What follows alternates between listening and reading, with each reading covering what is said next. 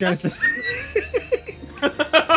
Well, on that lovely note, hey everybody, welcome to Esper Genesis Revelations here on my lovely channel on twitch.tv/AtomicZero. We have 4/5 of our cast currently here, waiting on the 5th one, but we're going to get started and hope that they join us soon. Thank you for this lovely episode. This is going to be our, hopefully, knock on wood, our last episode of the prologue of this campaign. So it's going to be, let's just say, you're going to learn a lot of stuff. You're going to learn a lot of stuff, see a lot of stuff, and hopefully it's going to be a good one. So now I am going to, good, you should be scared. Do you need a parental figure to sign off on a waiver before we continue? I got to make sure I ask this now for legal reasons. Yes, I'm literally a minor. Yeah. Okay. All right. Well, if you wouldn't mind going to get a parental figure, so I can send you the form, the waiver to sign off. I'm hoping you at least accepted the mature rating on my Twitch stream prior to the start of all of this. Otherwise, I fully lied about my age for that. Yeah. Awesome. I need you to go grab an Optimus real quick. And I be the paternal whatever. Yeah, I can that's do good that. enough for me. It's recorded now, so if you want to. Yeah, if you want me to be. It'll stand in a court of law. That's perfectly fine for me. So yeah, we have gamer mom Luna in the stream, so you know what? She can just speak for all of us. Hi, Mom. There it is. I am probably old enough for all of you to call me Daddy, but you know. I mean, how about we don't do that? Daddy has nothing to do with age, okay? Yeah, exactly. I was gonna say it deals a lot of other things. It's a state of mind. You can be a daddy for many. You can call me Daddy. And I will. What? I didn't say anything. Hey, everyone! Now we're gonna get started. Okay, so we're live, huh? We've been live, so this is setting the energy for this stream, which is great because when you have a very serious, lore dump coming up, you want this kind of energy. When Lex is going to be over there being like, his name is Wiener. But I've never done that on camera. Not on camera, but no, you've done it in other ways. They've never said, moldy leftovers on camera. Anyway, so we're going to roll the dice to see who gets to do their intro first, and it's the same number, so great. Harley, if you can start us out, tell us who you are, what you do, and who you are playing. Yeah, of course. My name is Harley Kane. You can find me everywhere on the internet at Harley Hero. I'm a cosplayer, streamer, do TTRPG stuff. I am playing Darce Safi. Okay, and Lex, would you like to do Benjamin's intro for him? Hi there. I am he's TT Benjamin. The extra T is for extra talent. He does stuff. He has podcasts. Like 3? I don't know, too many. Like I can't watch them all. It's just too much shit. He's on Twitter, isn't he? Yeah. Somewhere. Yeah. Doesn't he have like a lot of Twitter accounts?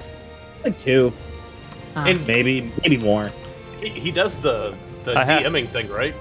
He does do the DMing thing. Whole place. Oh wait! What? He's there, but he's in the wrong one. Oh no! He's so close, and also my mouse died. Why did my mouse die? This is bad. Do you need this is all the... No. Did you sit on it? No. Sorry. Why you need a mouse? There's something weird with my mouse that I just have to fiddle with it. I'm just being lazy and not fiddling with it. I don't want you fiddling with your mouse on stream, because it's not that type of thing. That doesn't happen until someone calls me daddy. Anyway, we're moving on. So, Dungeon Daddy! Content you can come to expect from us here at Esper Genesis. Yeah, so... We're very serious people. Lex, no, there he is! Hey! Woo! Oh! We made it in! Ben, I did your intro. Can you do my intro? Yeah, of course. I'd be thrilled to do your intro.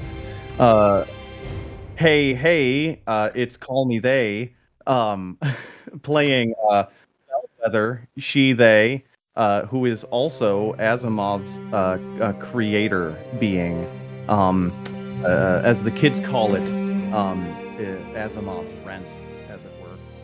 You are super quiet. I'm not sure if that's for anyone else or just me. I can hear you, you're quiet. Yeah. Well, now you're just gone. Now you're just totally gone. Not there. Fully delete. See. Yeah. I'll go and turn it up. I'm sorry about this. No, you're good. See, what we were saying before, where we were pretending to be silly, was actually a clever, well-rehearsed ruse to stall for time to get Ben on. It actually was not serious whatsoever, or any reflections of our personal beings. Sure.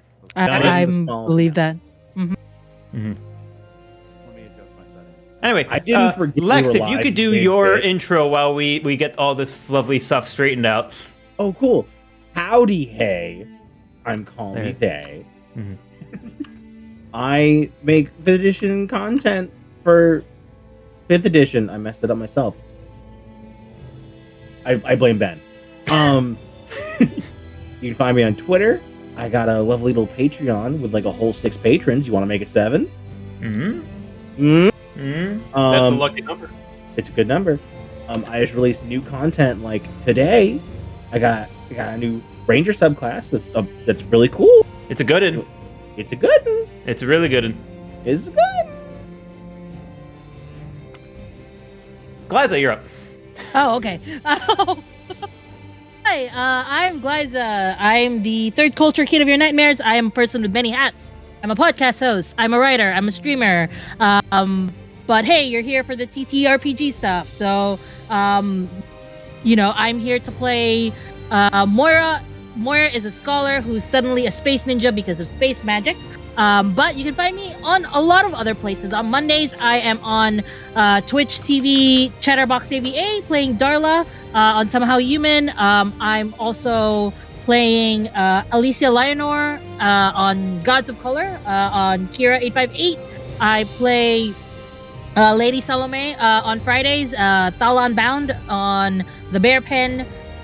Basically, I am being forced to take a break in this coming, from the 19th to the 25th, so no cameras or anything, but you can definitely ask me to hang out because I will be bored for the whole break.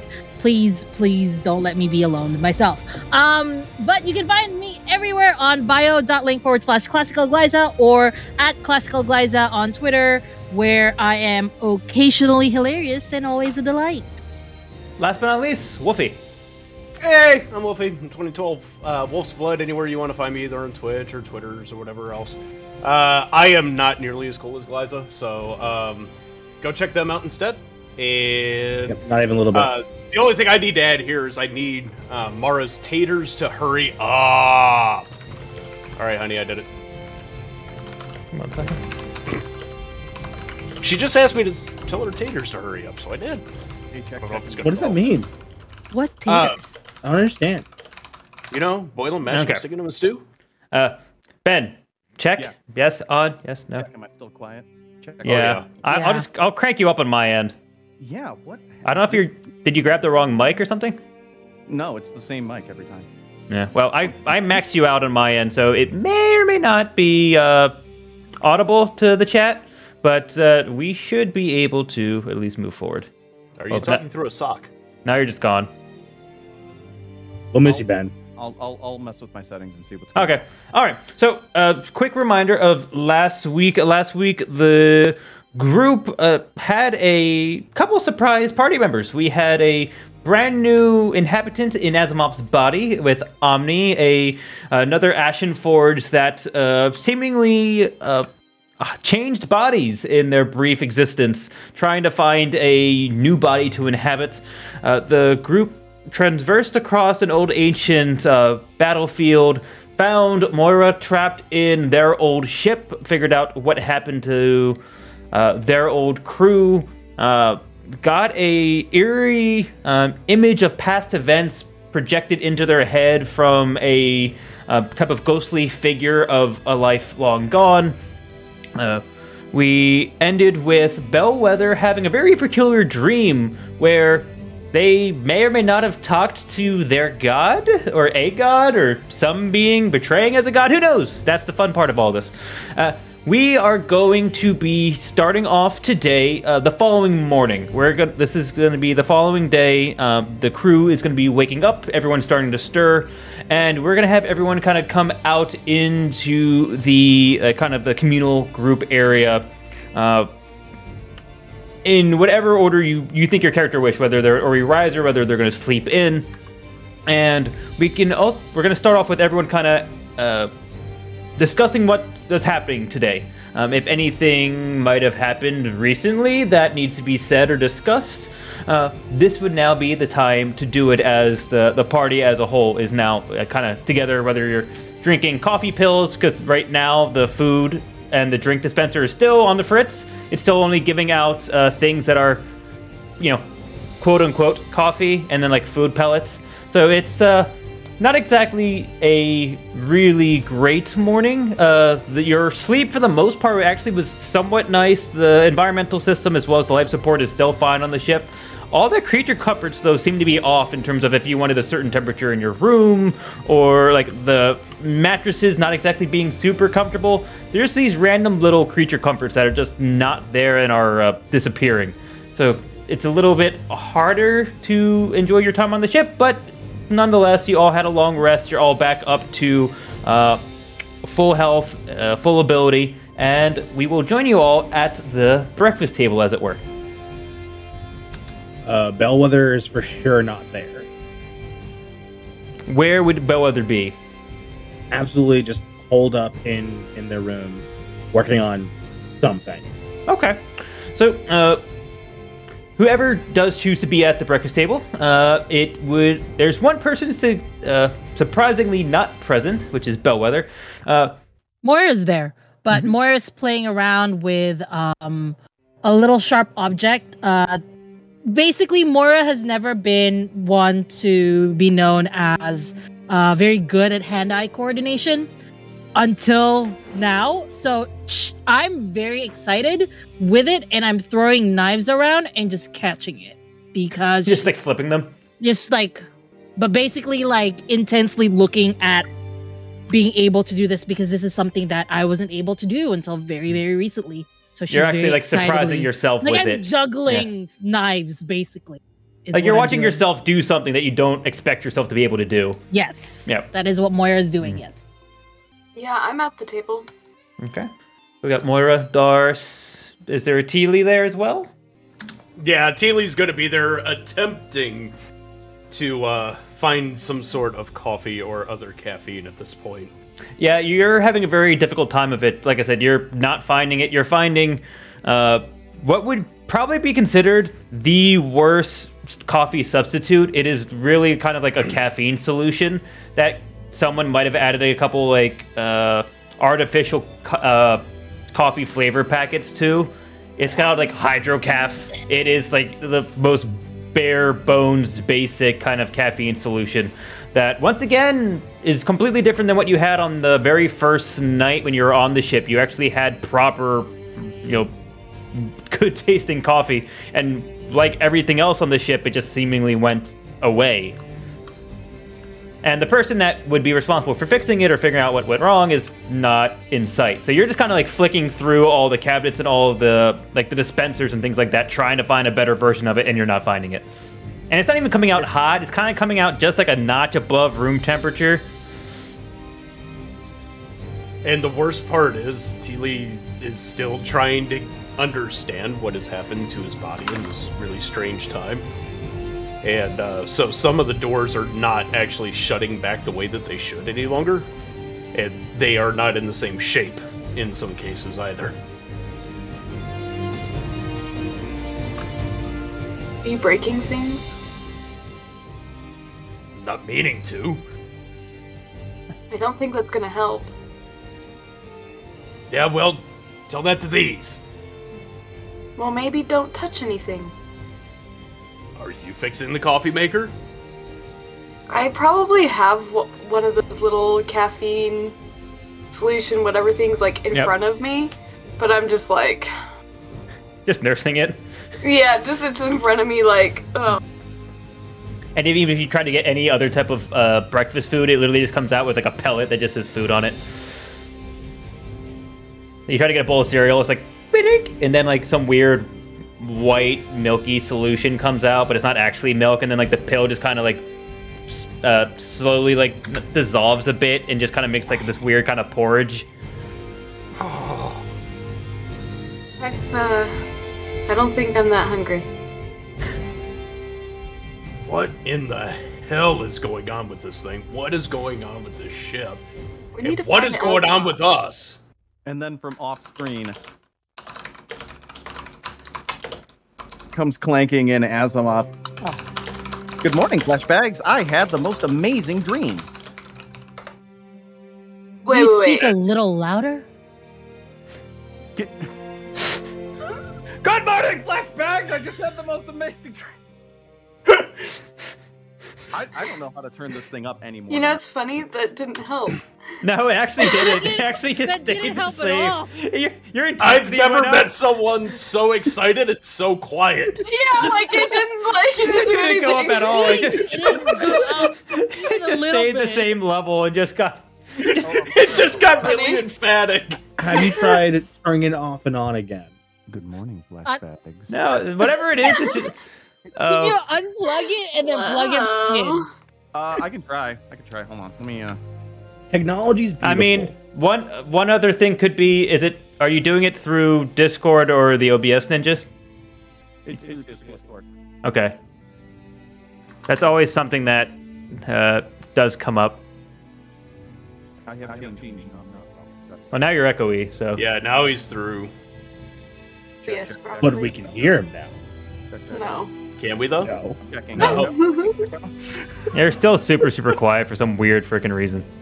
You think if I like hit Asimov, like you know, like when you like It would just smack an old magically- TV, yeah, you like smack an old TV or whatever. You think it'll work? Checking here. How's that? No. Okay, this is super uncanny.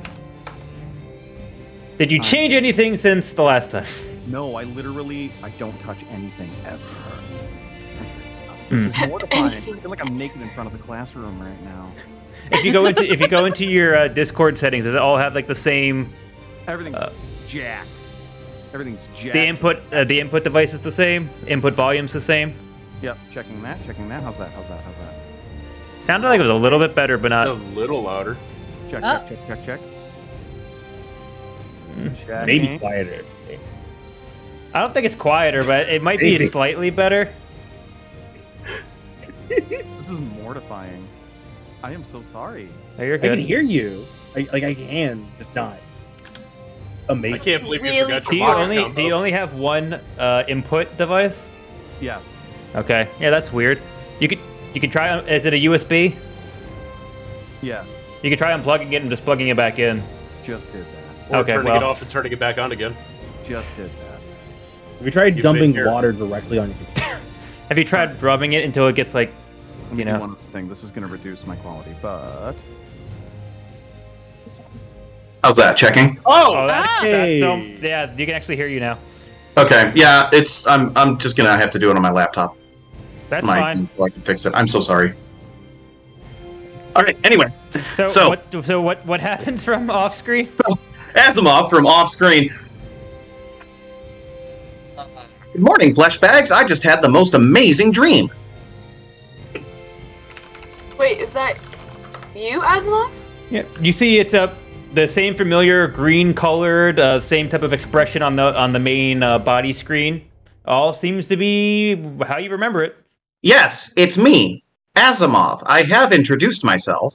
Did you forget? Do mortals made of flesh forget everything overnight? Yes. Oh, That is okay. the thing. Allow me to introduce I don't know myself. you, Hi. though. Wait a second, and then Asimov's hands like charge with energy, and then like 3 rings form around each one, and then he does finger pistols at Moira. We have an intruder. Why hasn't anyone done anything about this? Moira like jumps back, backflips, like just as a reaction to the gun. She just backflips and she's like, "Whoa!" Teely immediately positions himself in between the two. See, Darce. Asimov put it down. See, Darce just sits back, kind of like, I want to see this play out. Oh my god, it goes deeper than we thought. Teely's in on it. Darth, we have to stop them. I mean, you really think? I mean, I'm kind of curious. Who could be who here? I'm new. Hello. I knew I'm Asimov. You're Nice not an to meet intruder? you. No, I'm part of the team apparently now. Hello. What do you mean part of the team? You weren't on the original manifest. I did not taxi you here. Insert Well, Darce explaining what happened last session. And then we fade back in. Montage. Oh. Montage jumping out of the ship. And I feel like- dead. I feel like there's the gif of the one dude showing the other dude something on the computer, and then it's Asimov, and he's like, "Oh, okay." It's like there's like this little like elevator on your screen that goes all the way up to the top, and there's like a light bulb.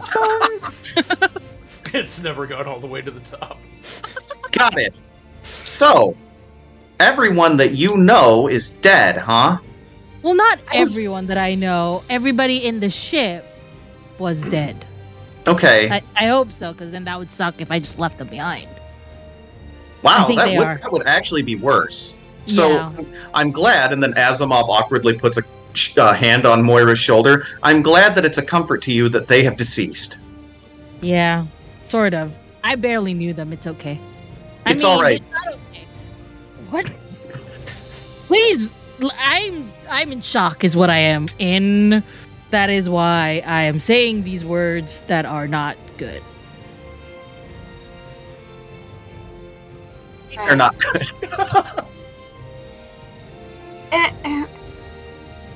Asimov, do you want to put away the finger guns there, buddy? What? Oh yeah, and then Asimov and then holsters them. Wait, you spin your own hand? Like your own hand attaches at Yeah. the wrist and just spins? Asimov, come do you up with this remember note. anything about being, a pleasant being? I remember that I was programmed to be polite to the people that were in charge of, well, me. However, I've decided that's no fun. You were programmed to be polite? Yes, originally. I don't believe it for 1 second. Do you remember anything about someone named Omni? Omni? That's what the kids called me in my dream. Are the kids okay? Probably. The I kids locked are them in a gone. panic room. Alright, cool. Just checking. I hope Omni is back and the kids are fine. Safe there. It's a panic room. That's where flesh bags go to be safe, right? Sure. Yeah, sure, Asimov. You did good. But you're back now. So, I'm gonna kind of look around the room. We gotta figure this out, right? Yeah.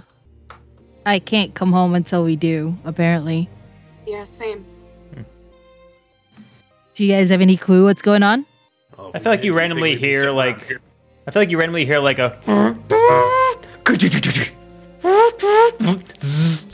like coming out of the Bellwether's like stateroom.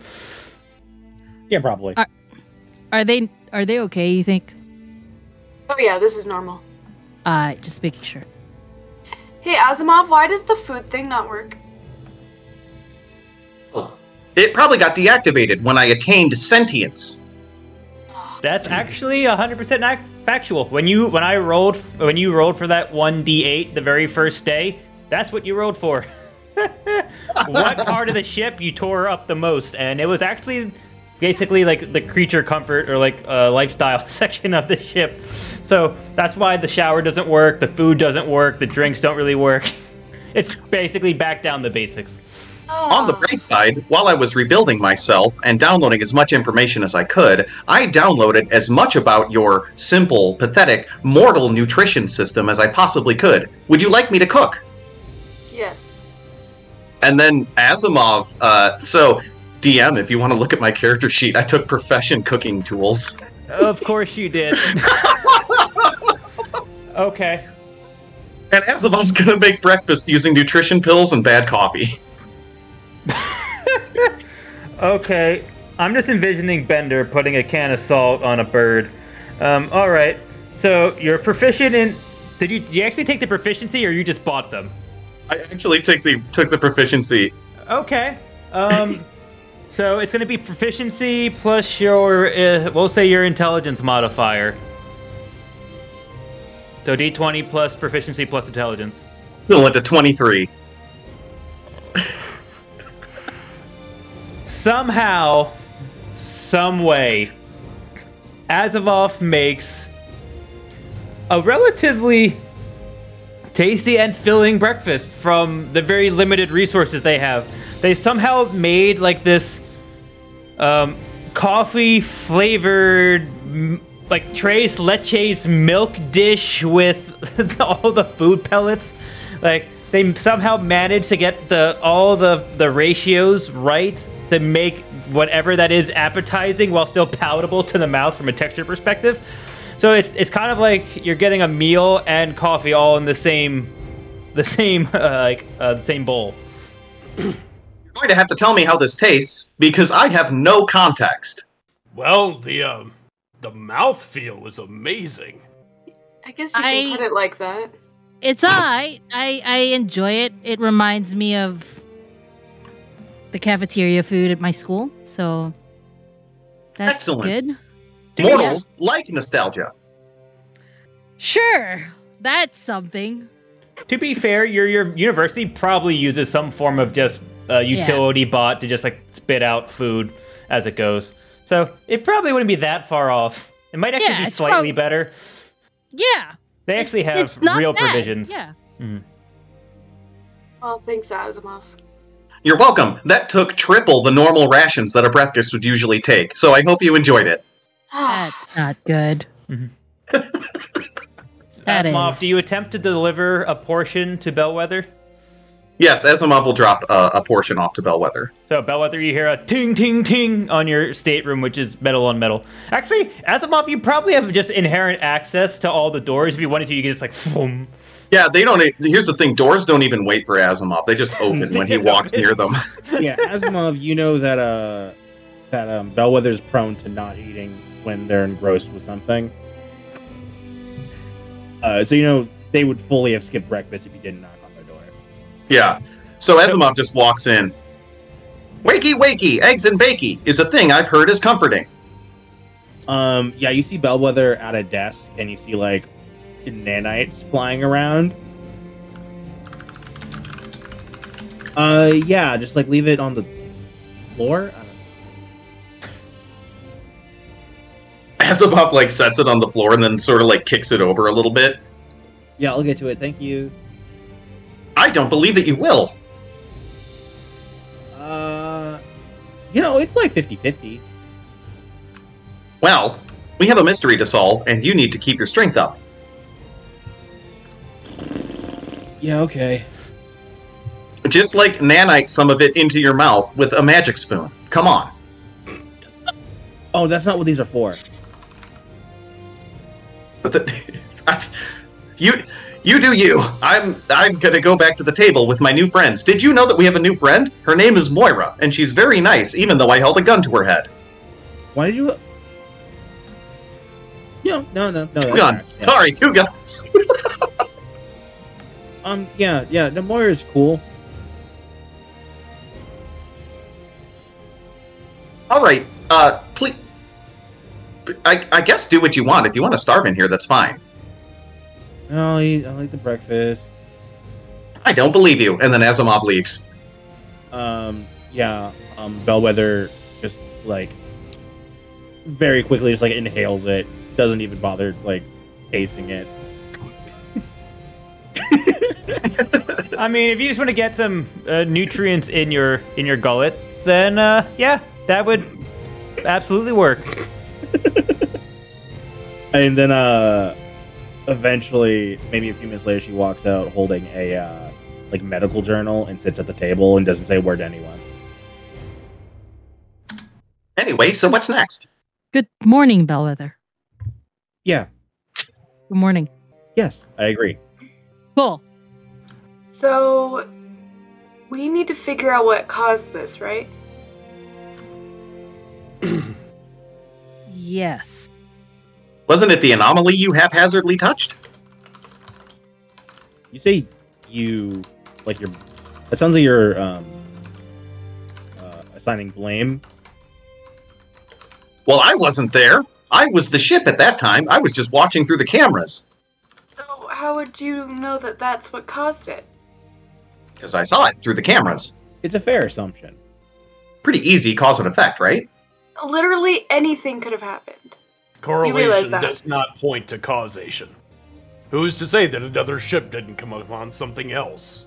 So you mean to Equally tell me that at the exact same time you touched an anomaly that was defying space and time, that potentially, possibly, something else may have touched a similar anomaly or something completely different, and that's your excuse? Well, I happen to know that there is a teapot in orbit around this very planet. Unfortunately, it's too small for my scanners to detect.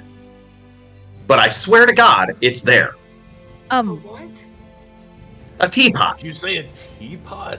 Yes, I happen to know that there is a teapot in orbit around this planet. It's a metaphor for how silly the notion is that we didn't cause this. Well, Is it a short teapot? Like, kind of stout?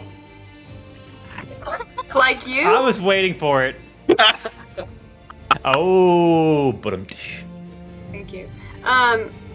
Asimov, what did those kids do to you in your dream? I feel like you're a lot more aggressive today. a lot I slept meaner. great. This is how I usually am. You don't even know how I usually am, ma'am. This... we just... it's the second day they've been alive. You were much nicer last time I remember. But maybe I'm confusing you with Omni. Yeah, Omni was nice. Wait a second. Hold on. Someone catch me up. Was someone in my body longer than I've been in my body? Did I not Little bit. include About that the in same. my... Oh yeah, we caught that up. Yeah, that's right. I would.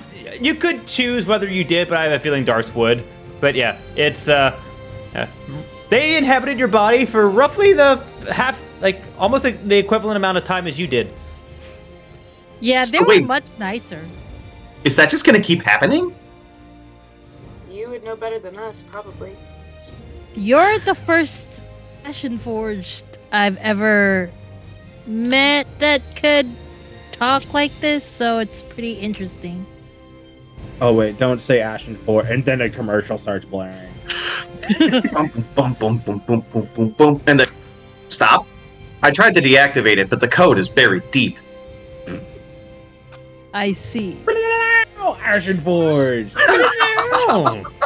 Coming to a galaxy near you, the new Ashen Forge Coffee Mater 5000. I want the water one. I forgot what I said for that. It's okay. Asimov, It's hydro fluid was what I called it before. Hydrofluid. Yeah. do you think we would find out more if we went back then? We went back I there? don't see why not. So for no reason in particular, with this bluff check I'm about to make, I just have a feeling that maybe we should check out the core in detail. If anyone would like to perform an insight check, you may roll an insight check. Yeah, I want. I am Sure. definitely rolling an insight So whether check. you can roll the equivalent, whether perception or whether persuasion or deception. Let you can tell me roll. what it is, but just tell the output, or you can just send me the number. Everyone else can let me know what their insight was. An 8, so. Okay, we got an Teely 8. rolled a 20. Okay. More. So did Moira 23. A Asimov, do natural you 20. do you plus wish to 30. try to Okay. Darcy, surprisingly, even you realize that they're not. Bellwether is not. They're leaving something out. They do mean what they're saying that you probably should check out the core, but they are withholding some very pertinent information about how they might know that, and that's the same for the three of you that rolled. You clearly can tell that they're holding something back. Bellwether, what do you know? Oh, it's just a hunch. We know you know more. And you know that I have come to rely on your hunches, so what's going on? It's just a feeling, like a passing notion. Have a feeling. Mhm. So what you're saying, though, is you're not really hooked on it, though.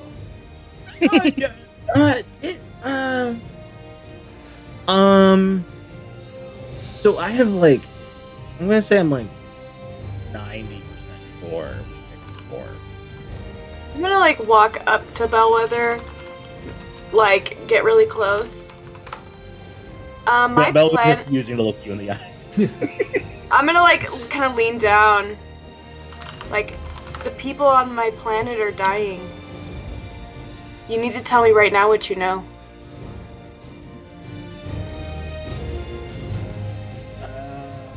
Okay. So I met a new person last night that is not Moira. Oh. Just shared some information. That's all. We've been on the ship the entire time. Do we have another stowaway? No, it's so you know how you all got like new stuff? Like you're like fully sentient, you're A bichromatic, ninja. and Tilly is symmetrical.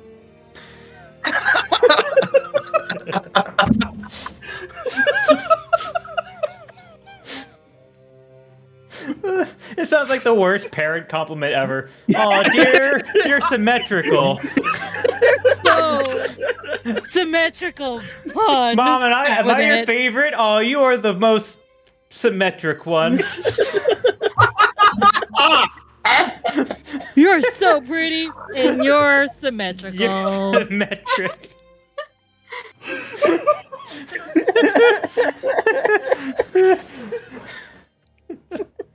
Flax, good luck finishing that thought you were starting there. Yeah, so I also got a new fun thing that is hard to explain. Basically, I can sometimes talk to a new friend at a very long distance away, but like And in this- my brain. Did As you I'm up. Did you knock your head from your fight yesterday with Darce? I mean, probably, but it has nothing to do with this. Okay. Now, hold on, this isn't that weird. I do that all the time. In fact, I recently met two troublesome little children, seemingly across the other side of the galaxy, Right. who I tortured and then locked into a panic room. Yeah, it's it's kind of like that. A yeah, little it's bit. kind of like that. All the Bellwether. time is very weird because you only did it once. Is this of spiritual nature? No. But whether I'm not Perception? quite feeling the truth in that. It's not a very high number. I don't know what do I roll? Another insight check. Okay. All right, here we go. 13. Literally, just don't net one. Oh, I got a 9. So what, you rolled a 3? Oh, you rolled a 0. Okay, good. So, yeah, they are practically lying through their teeth, but it's like the equivalent of they're massively holding something back. When you said spiritual Dars, you could tell that there was something that really clicked with Bellwether. Like, they reacted to that notion. So you know that you're at least in the ballpark of what may or may not have been happening. I'm gonna like lightly put my hand on Bellwether's shoulder, just like in a really friendly way, and just say, my people are very spiritual, and though I'm not gonna lie, I don't understand it.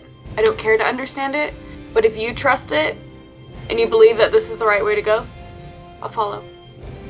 Yeah, no, I trust it pretty highly. It's just a feeling. Yeah, okay. Well, I'll follow. Thank you. Yeah, I don't think. I mean, you lied, but I don't think you would be. I don't know. mean- I barely know you. I'm sure it'll be fine. I mean, honestly, I'm not very good at lying. I've Yeah. never been good at it. So I could tell. It's in this moment where every single one of you, including Asimov, hear something, but you don't audibly hear it. You hear it inside of your own mind. Similar to what happened when the fallen spirit kind of projected their memories into your heads. Something very, very similar, but it is a voice. An active voice, a living voice. Come find your answers. There is much to discuss. And you all kind of have this sensation, this pull, this attraction literally towards what you would imagine to be the center of the galaxy, the center of the core sector you're in.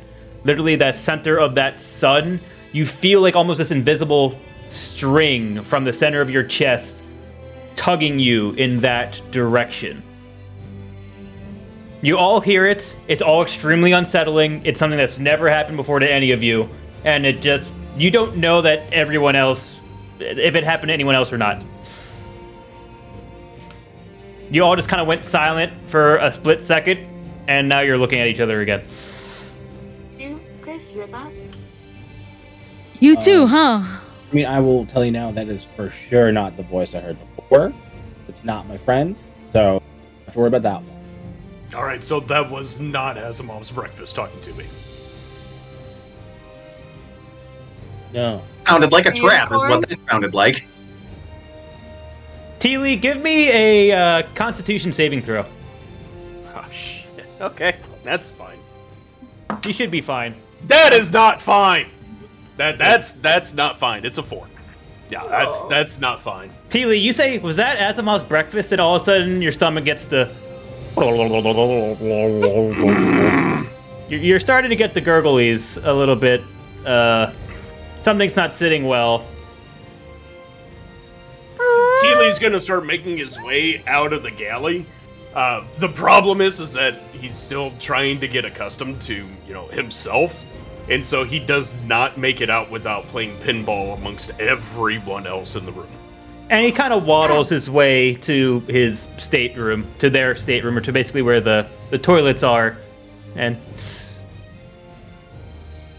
Perhaps Teely's new form also came with a battery of food allergies that I was not aware of. You tried. Oh well. And I will say this tug is ever present. It has not gone away yet. You still just feel like as if there's a string pulling on you. Bellwether, the place that your friend wants us to go, is it the same as the pull that I'm assuming you're feeling as well? Just double check with DM. It is the same? The voice specifically said your answers are in the core. It didn't give you a direction. It didn't give you a pull. It didn't say anything besides the core. You get the sense you would have the intuition to think that they're somewhat connected, or they're at least adjacent. So it's probably a safe bet. Gotcha. I'm pretty sure it's the same, but But another thing, Bellwether, specifically because of your background as well as your time with the ship, in times like these, you typically, if there was something in the core, you would go scan for it. You would try to see if there's something on sensors. You would go, so that's something that you would inherently think about, that if someone said, go look at the core, well, I could just go look at the core now. I can just tell the sensors to go look at the core. I go, oh yeah, I can, hold on. I just go, actually, you see Bellwether go to walk to a computer, but then instead pulls up just summons a display. I can do that now. And I just turn on the scanners. Okay. There's no roll involved for this. It takes a few minutes, but what comes back is a brand new piece of information. And because Asimov did the original scans on the entire sector, they could easily do the comparison real quick if they really wanted to. But there's a new piece of information, a new piece of data. Something appeared that wasn't on the original scan. There seems to be a small platform very close to the actual center of this sun. And you know that this sun is, I forget the number Asimov gave, but it's the hottest thing that's ever been recorded. It's one of those things that if your ship gets even close to it, you will immediately melt and dissolve and die. But another piece of information is somehow there's like this corridor, this safe passage that opened up. Like it's almost as if there's like this straight flight line that opened up to be like normal temperature ranges. You don't know how. It makes no sense. Scientifically speaking, it should not be possible. But it's like there's a small channel of completely normalized temperature, and then like immediately outside of that tunnel is just tens of thousands of degrees Kelvin that would immediately roast the ship. But this corridor leads into a platform that seems to be practically close to the very center of this sun. This massive sun. Would it need? Would it be like a tight space for the pilot, or is it just like? Not exactly. In Okay. game's terms, 5.0 / the autopilot could just fly right in. It's large enough where the ship with a programmed path could get in without trouble. Okay. I go, hey guys. Mhm. And I pull up like a star map diagram. You could easily pull up like a display, almost like a VR display that either fills sci-fi words. Yeah, either a 2D or a 3D map you could easily pull up. A 4D map, if it moves in time, it could be 4D. Yeah, all of you have like little displays that pop up, so you're all seeing the same thing I am, even Tilly in the bathroom. What the hell is wrong with my body?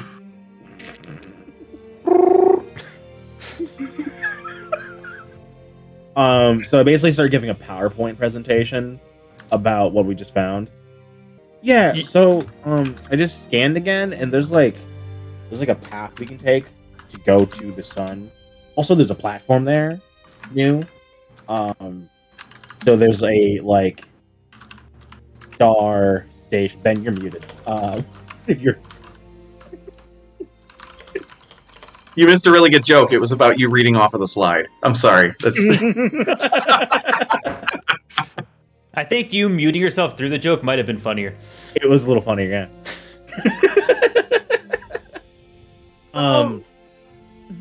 Let's go. What are we waiting for? I mean, I was explaining it. Well, another thing you could do is you could set the autopilot, or 5.0 could start piloting it, and you could. It's going to be about a 2-hour travel time at FTL, so you could easily discuss this while on the move. Okay. Is there something you would like to share with the class, Mr. Wolf? Okay. We've already walked into several traps. What's one more? I mean, yeah. I mean, do you have a better idea? Hey, I just want to go home. If this is gonna make us go home faster, then let's do it. Yeah.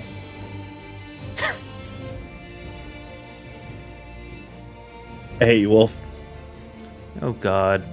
Anyway, so if the entire party's in agreement, the ship will launch off of the planet you're currently on, departs, eventually breaks atmosphere, and enters FTL as you head towards this corridor, going towards the central sun. And it is slightly unnerving because even though the energy is transparent, you watch the sensors as you're traveling in, and it literally is this whole perfect cone of, like I said, safe space, and it's just any type of error in one way or the other, it would just be like instant death. It is a very strange phenomenon to be surrounded by this immense heat, but not actually having any impact whatsoever. Eventually, you complete the travel in, and you come to this platform. It does, as you get closer, sensors tell you that it appears to be a solid platform.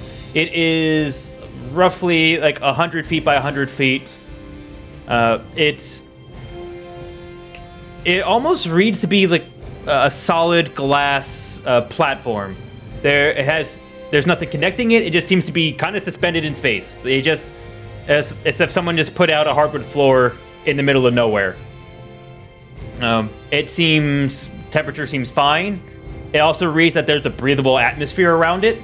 You all would realize that you are still completely surrounded by just outer space, but for some odd reason, your sensors say it's a breathable atmosphere that is sustainable for life out on the platform. With what the sensors say, you put the ship down on the edge of this platform, and once again the boarding ramp drops down, and you can prep or decide to depart as you wish. The only thing that your visual sensor or your visual readings or your sensors would show that's present on this platform, because the thing is completely transparent, but every once in a while there's this like sheen of red light that filters its way through it. It's the only way that you can actually tell that there's like a solid footing underneath you. There is this burning, like there's this fire burning on one edge of the platform and the other side from where you land. It's burning in like this perfect arch, and it's the only other thing on this entire platform. So this normally takes, I think it's over a short rest or a long rest. Either way, I could do this. Say that again? Time. Oh, sorry. I have a feature that I can trigger over. I forget if it's short rest or long rest. Either way, I could have done it. Well, yeah, because you would have taken a long rest, so everything would have reset by now, and also you could have taken a short rest on the travel time here. So, so I go up to yes. I go up to Asimov. I go, hey, bud. So Asimov is deactivated, sitting in the co-pilot's chair, and so a virtual display just shows up behind you. Yes, what do you want? I'm monitoring a lot of sensors right now. Make it snappy. First of all, don't talk to me that way. Second of all, you platform nearly didn't make it last time, so I was just gonna take some extra precautions to make sure you come out okay. What do you mean? So Bellwether touches like the Asimov platform, and you see those nanites from earlier, like a swarm of them cover the platform and give them this like an extra layer of like black armor. Holy shit! Yes! It's not that great. It only lasts like half a day, then it falls apart. But like, and then like Asimov like reactivates and then like sort of struts it. Check it out. So Asimov, your AC went up by 1. That's amazing. yeah, I do not have very much AC, so that's good. Yeah, I would like it if you just like don't die. Oh, don't worry, I can't die. I mean, if you're alive, you can die. I don't think that's how that works for me. You have now entered the mortal coil. Don't give him existentialism or whatever, however you say it. Now's not the time for that. That's like the number one thing. That's like the number one crisis. thing about like having a soul, though, right? Shh, we don't. Let's not. This is just day 3, I guess, of him being alive. Let's saying, not. Existential crisis. Yeah, they do. Falling in love. That's like it, right? Sure. Finding a passion to work towards. That's like, Yeah, that's like let's not give him the first. I read all of that stuff. Someone on this ship is really into trashing romance novels. I don't think any of that applies to me. Existentialism? That's for you, flesh bags. Me? We'll get there. I'm eternal. We're all deontology all the time. You're definitely one of us at this point. Yeah. Death is in your future. Don't you worry, Teely. I'll remember that when I'm the supreme commander of the galaxy. Not a thing. But who knows? Maybe Asimov can get there one day. You only have to overthrow the government in a couple different ways, but you could do it.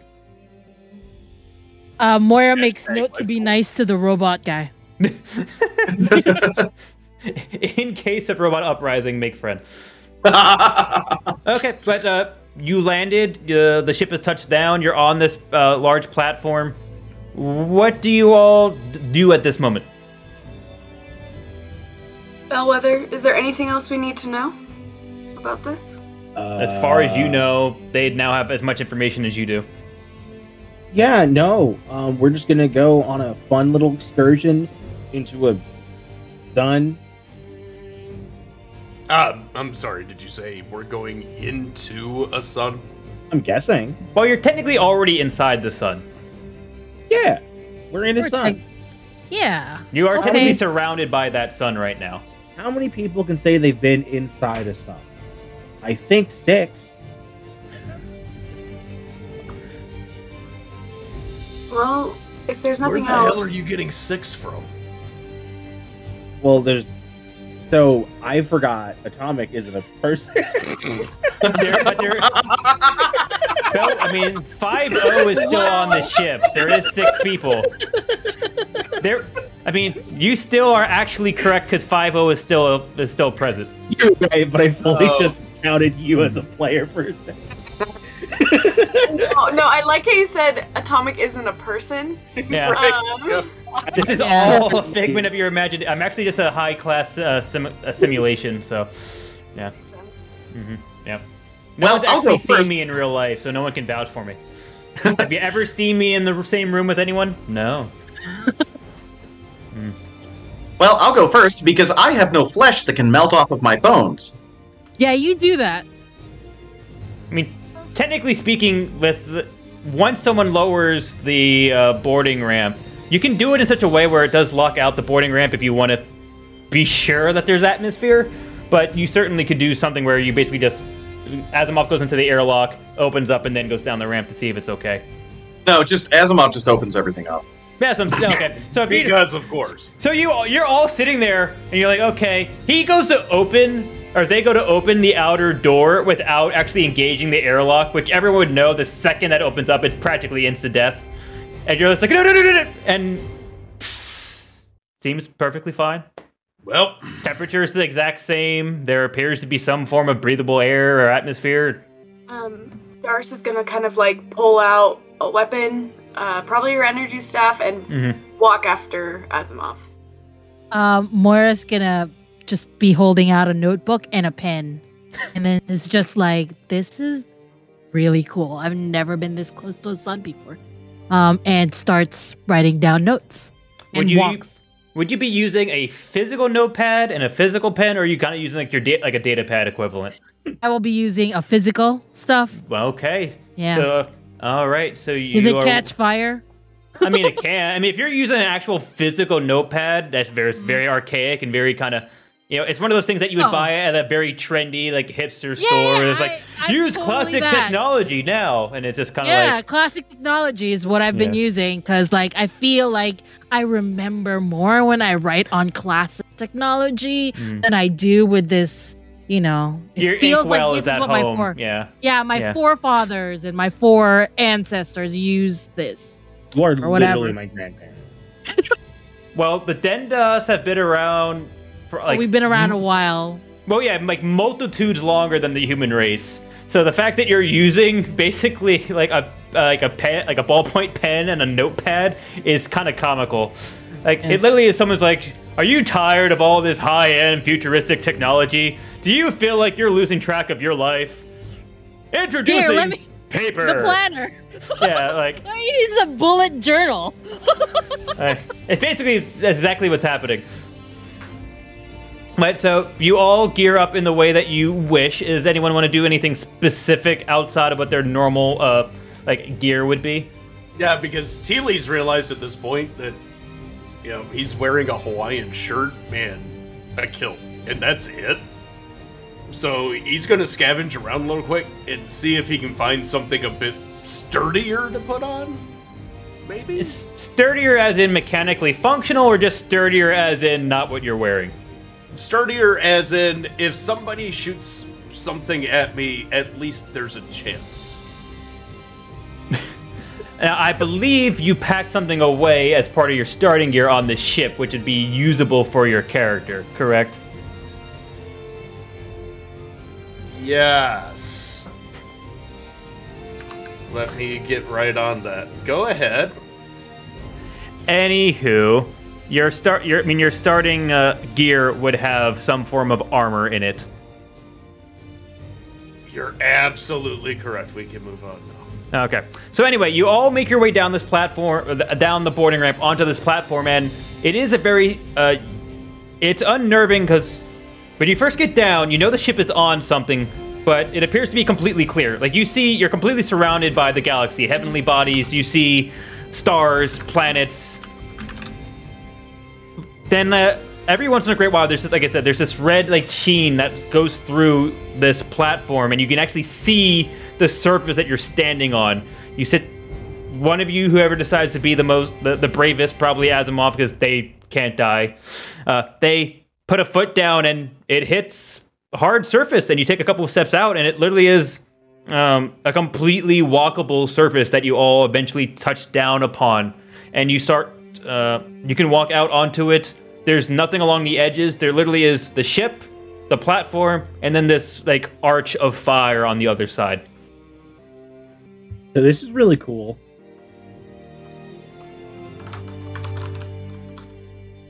Anyone else thinks this is really cool? I think this is really cool. Nurse is just super focused, on kind of scouting around her, around the party, what's happening. There literally doesn't appear to be anything besides this arch on the other side. If with Darth being as determined as they are, you probably would just walk straight up to it because it's literally the only thing that's here, and you feel that that sensation of a pull is tugging you in that direction. It feels like it's all being pulled towards this arch. Okay. Well. Does this mean anything to anybody? I don't know. At about that time, you hear Teely loudly coming down the gangway from the ship. He's clad head to toe in very bulky, very almost ancient armor. Or what he thinks is going to pass as armor at this point. And comes just clanging his way down the gangway towards the rest of you at the arch. What, did you find that in the bathroom?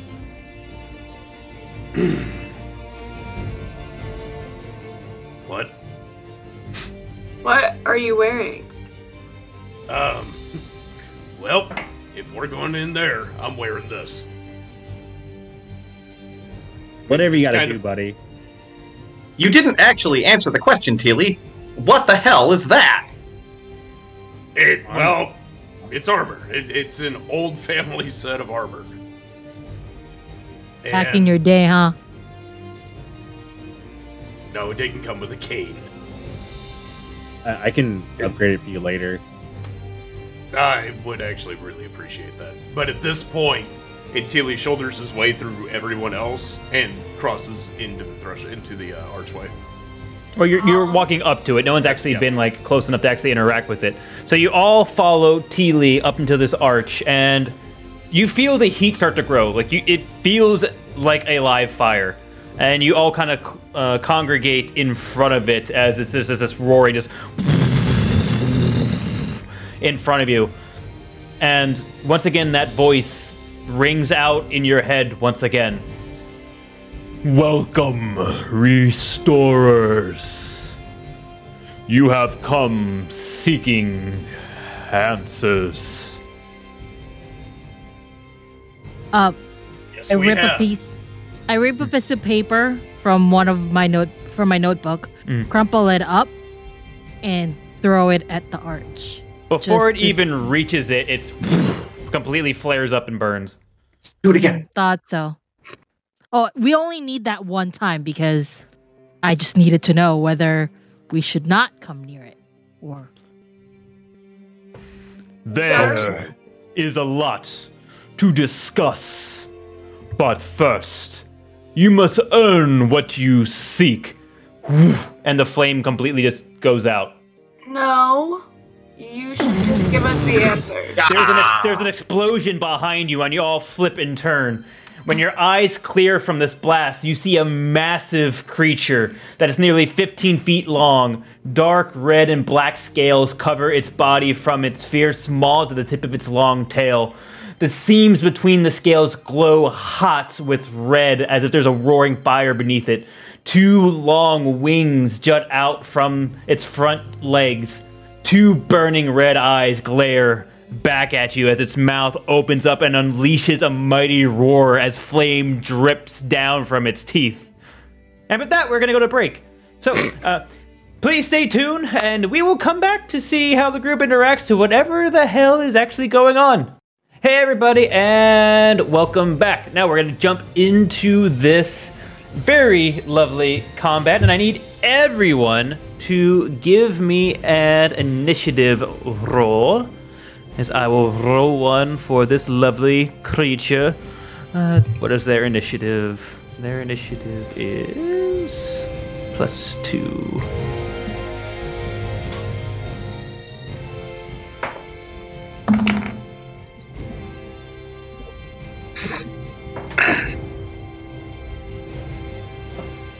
Okay. All right. 20 or higher. 15 to 20. 16. Okay, so we have Moira, 16, 10 to 15. 10. 13. Teely 12. 12. So it's Bellwether, Teely, Asimov.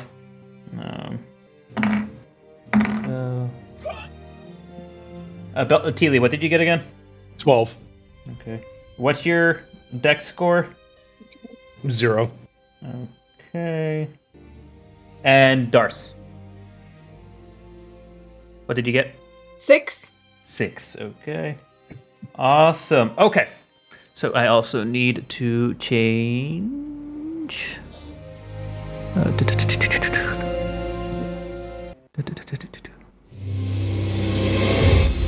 It's gonna be way too loud. My apologies, chat. There we go. That should be good. Let me know if it's blowing anyone's eardrums off. Okay, so first up, Moira. You are the very first one to act, and you see this. It's a large creature. It's a size bigger than you. It's roughly 16 feet long, or 15 to 16 feet long, and it is kind of squared up on all fours, looking straight at you, mouth agape, wings furled, and you, even though it appeared and surprised all of you, you seem to have the jump on it. Okay. Do I have advantage on it? You don't have advantage on it, but you are the first to act. It is aware of you all. It hasn't done anything yet, but you are the first to act in this situation. How far is it? Is it really far from me? It is roughly about 30 feet from you. Oh, okay. Well, I guess I can't do much with it. I mean, you could move and then take an action if you wanted to. Okay, I'm gonna go. You should be able to move exactly 30 feet. I mean, yeah. Let me just see if I can move my token. Oh, sorry. Oh, you Never probably mind. can't. Yeah, Yeah, I'll move you up I'm there. gonna move. Yeah, I'm gonna move close and use. Within 10 feet of it, not like super near it. I'm gonna move and then I'm gonna use my Larima just to basically try and talk to it first. So what is this an ability or what is it? Oh, it's part of my racial. My tentacles can pass. Okay. Yeah, I can speak in. Basically, I'm going to try and use common first to see if it understands me. Basically saying, "Hey, what's up? We're cool." That's exactly what I say in a friendly tone. "Hey, what's up? We're cool." I say it in all the 3 languages that I know, which is Common. Oh no, 4. Dendusi, Common, Terran, and Protean. Basically, I say that strangely 4 enough, times. This creature does speak Common. Okay. So you say like, "Hey, what's up? We're cool," and it goes, "Prove yourself." It hasn't acted yet, but you talked. You still have time for an action if you wanted to do something. but it doesn't seem to be cool at this moment. Do we have to fight you to prove it, basically? To prove myself? There isn't a response. I am gonna take an action to move back. Can I do that? Like a bonus action You could use your actual action to dash, and you could just dash backwards back to where you were. Yeah, I'm gonna dash backwards because I don't want to attack it if it hasn't attacked us yet. Okay. Next up would be Bellwether. You saw Moira go up, attempt to communicate with the creature. It spoke back audibly that everyone could hear, and she then moved backwards. Yeah. Okay. I don't think we're cool, guys. Seeing that. Also we have, we have some redeems that I completely covered up, so I didn't actually see it. So I got a +1 to my next roll. Thank you, Dragon. It makes sense because his actual name is Dragon. Let's see. Ben gave a +1 to the next roll, whoever that might be, and then I meant to give that to you. I'm sorry. To me, that's fine. Okay, so I get 2 +1s on my next 2 rolls, and then Luna gave the entire party a +1 on whatever your next roll is as a character. Thank you all. So just make a note of that and add it to whatever your next roll is. Okay, Bellwether, you are up. It is your turn. Cool. Seeing there's a gosh dang dragon. I'll put it this way. Out of character, you all probably know generally this thing looks like a mini dragon. Gotcha, In character, no one's ever seen this thing before. I mean, people could roll for a xenobiology check, but this is nothing out of any book that anyone has ever documented before. Not even a Dendusi that's lived a long... Well, I haven't lived a long time. I'll but put it like this my way. ancestors. Asimov at one time had access to basically the internet, and nothing like this ever existed. Mm-hmm. Okay. As far as I'm concerned, that's a dragon. It's a big, large fire lizard of some form. Yeah. Yeah. And I go, oh.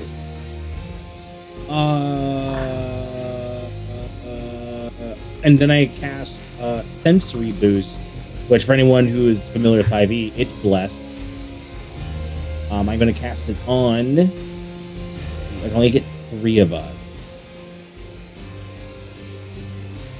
Tilly, Darce, and myself. Okay. Thank you. You guys get to add D4s to stuff, basically. Do you move at all, or you just stay put and bless? Oh, I definitely get behind people. Who do you choose to get behind? I don't like stand behind them. I just like step back. Get behind me. I have armor. Get behind me. Yeah. I'm a legitimate wall. Get behind us. Yeah, I just move back. Easy enough. Oh yeah, there's like a fire behind us, huh? The fire disappeared. It's still Okay. there on the map, but technically speaking, it actually isn't there. Gotcha. So yeah, you are now taking up rear guard, if you will. Gotcha. Okay. Where I belong. Okay. That end your turn? It do indeed. Okay. It is now the Drake's turn.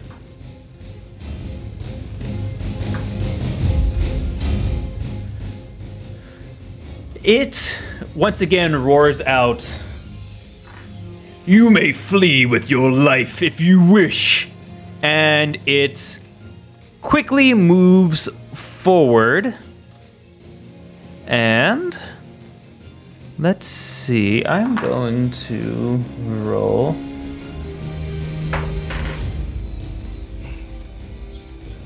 It runs up, and let's see, it aligns itself there. I need 20 foot. I need Darce and Asimov to give me dexterity saving throws.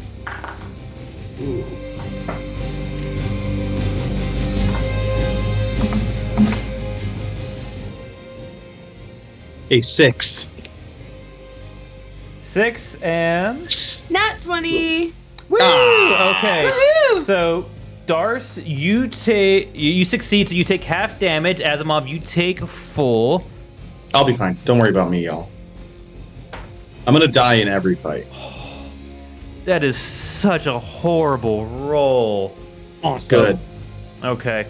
So, you all see this creature does like this running jump.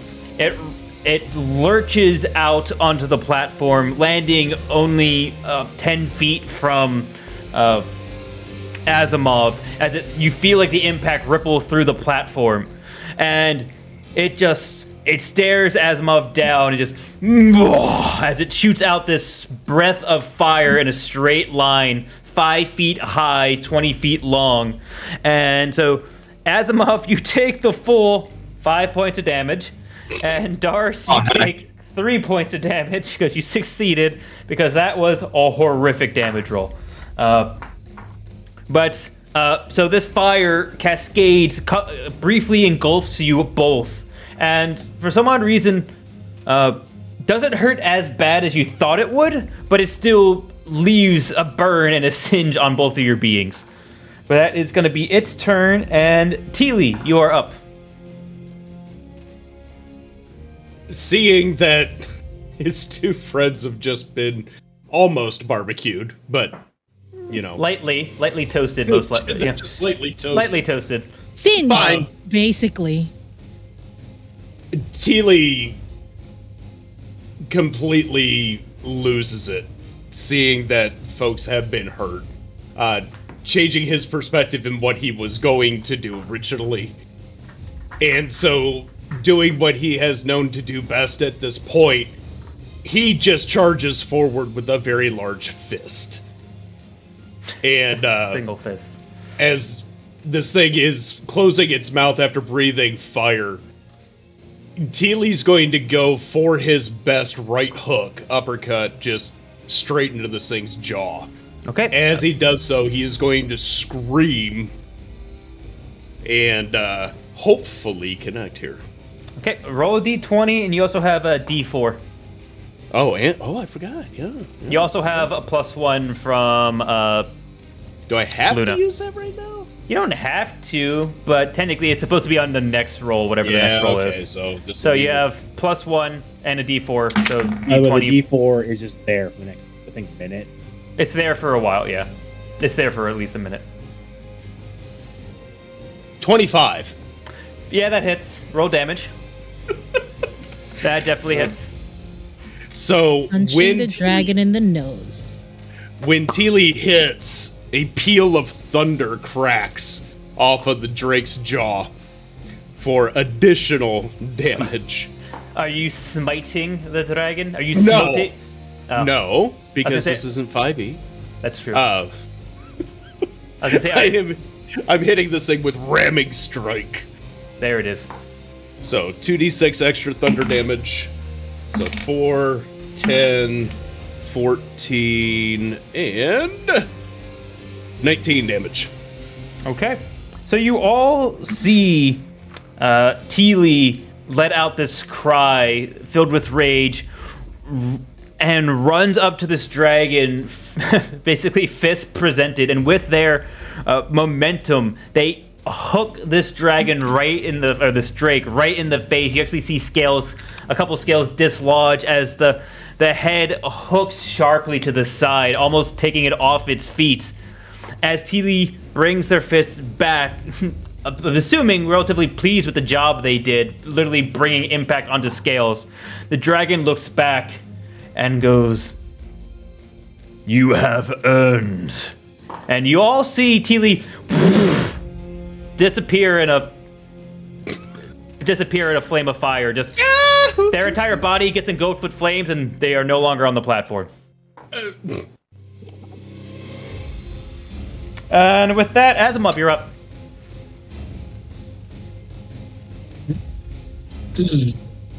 And the Drake looked at Teely. This all happened, and now it looks back at Asimov. What are you looking at me for? You already toasted me. Doesn't that earn me something? Doesn't respond. Oh, real talkative with everyone else, but don't want to talk to old Asimov. Fine, got it. All right, sure, that's cool. And then a speaker pops out of Asimov's shoulder, and it starts playing the advertising music. Boom, boom, boom, boom, boom, boom, boom, boom. Okay. And it says, "Thank you for purchasing the premium subscription to iQuad targeting system by Ashenforged. That's IQ Overdrive. Don't bring a gun to a brain fight."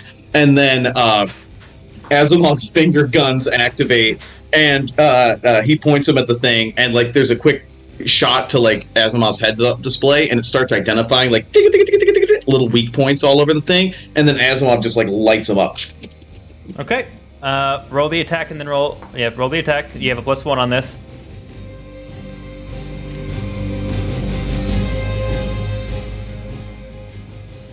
$14? 14 does not hit. So you lock on to this Drake and you start to fire.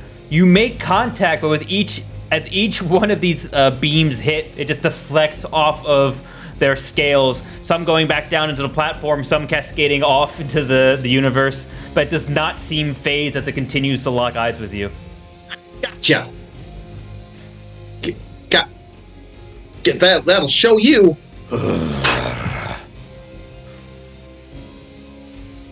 Dars? You can leave with your life. Joke's on you, not alive. With that, it is Dars. You are up. Okay, so I am going to. I'm like definitely taken back that Teely just disappeared. I'm gonna pull out my. Sorry, 1 second. I'm gonna pull out my pistol and shoot it. Go for it. My auto pistol. Okay. You have a +1 on this. Okay. Oh boy. Okay. Now I have to add numbers. I have a +1 on this, Yes. and I can use a D4, right? Yep. And you are. I forget what the word was. Enhanced. Sensory boosted. Boosted. You are boosted, so you have a D4 Time's as well. going a little bit slower, so you have more time. 15. 15. That does just hit. Oh, okay. Great. Good. So you may roll damage. Okay. Does this? Just curious. Does the target have armor? all? It has Any natural sort of- armor. Yeah. Okay. Okay. So that's just 1d6 of damage here.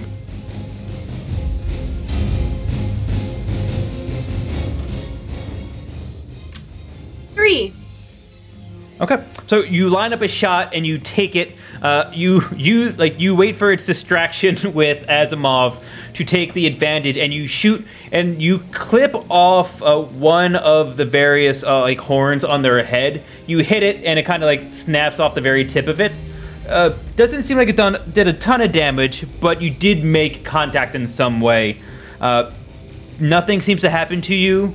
It doesn't seem to regard you in any sense. But you did make contact, and you did appear to hurt it in some way. Do you want to do anything else on your turn? No. Okay. Thank There's you. no harm in leaving. And with that, Moira, it is your turn.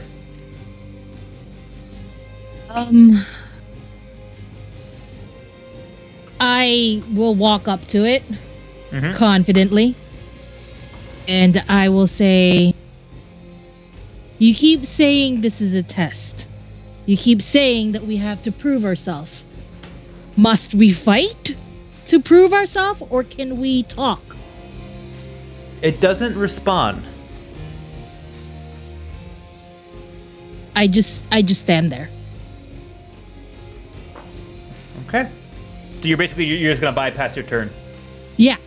Okay. All right. Bellwether. So I saw Tilly vanish. After landing a hit, so my first thought was, okay, hit it, you leave. Then Dars hit it, and Dars is still here, right? Or did Dars Dars vanish? is still here. Nope. Yeah, okay. Dars is still there. And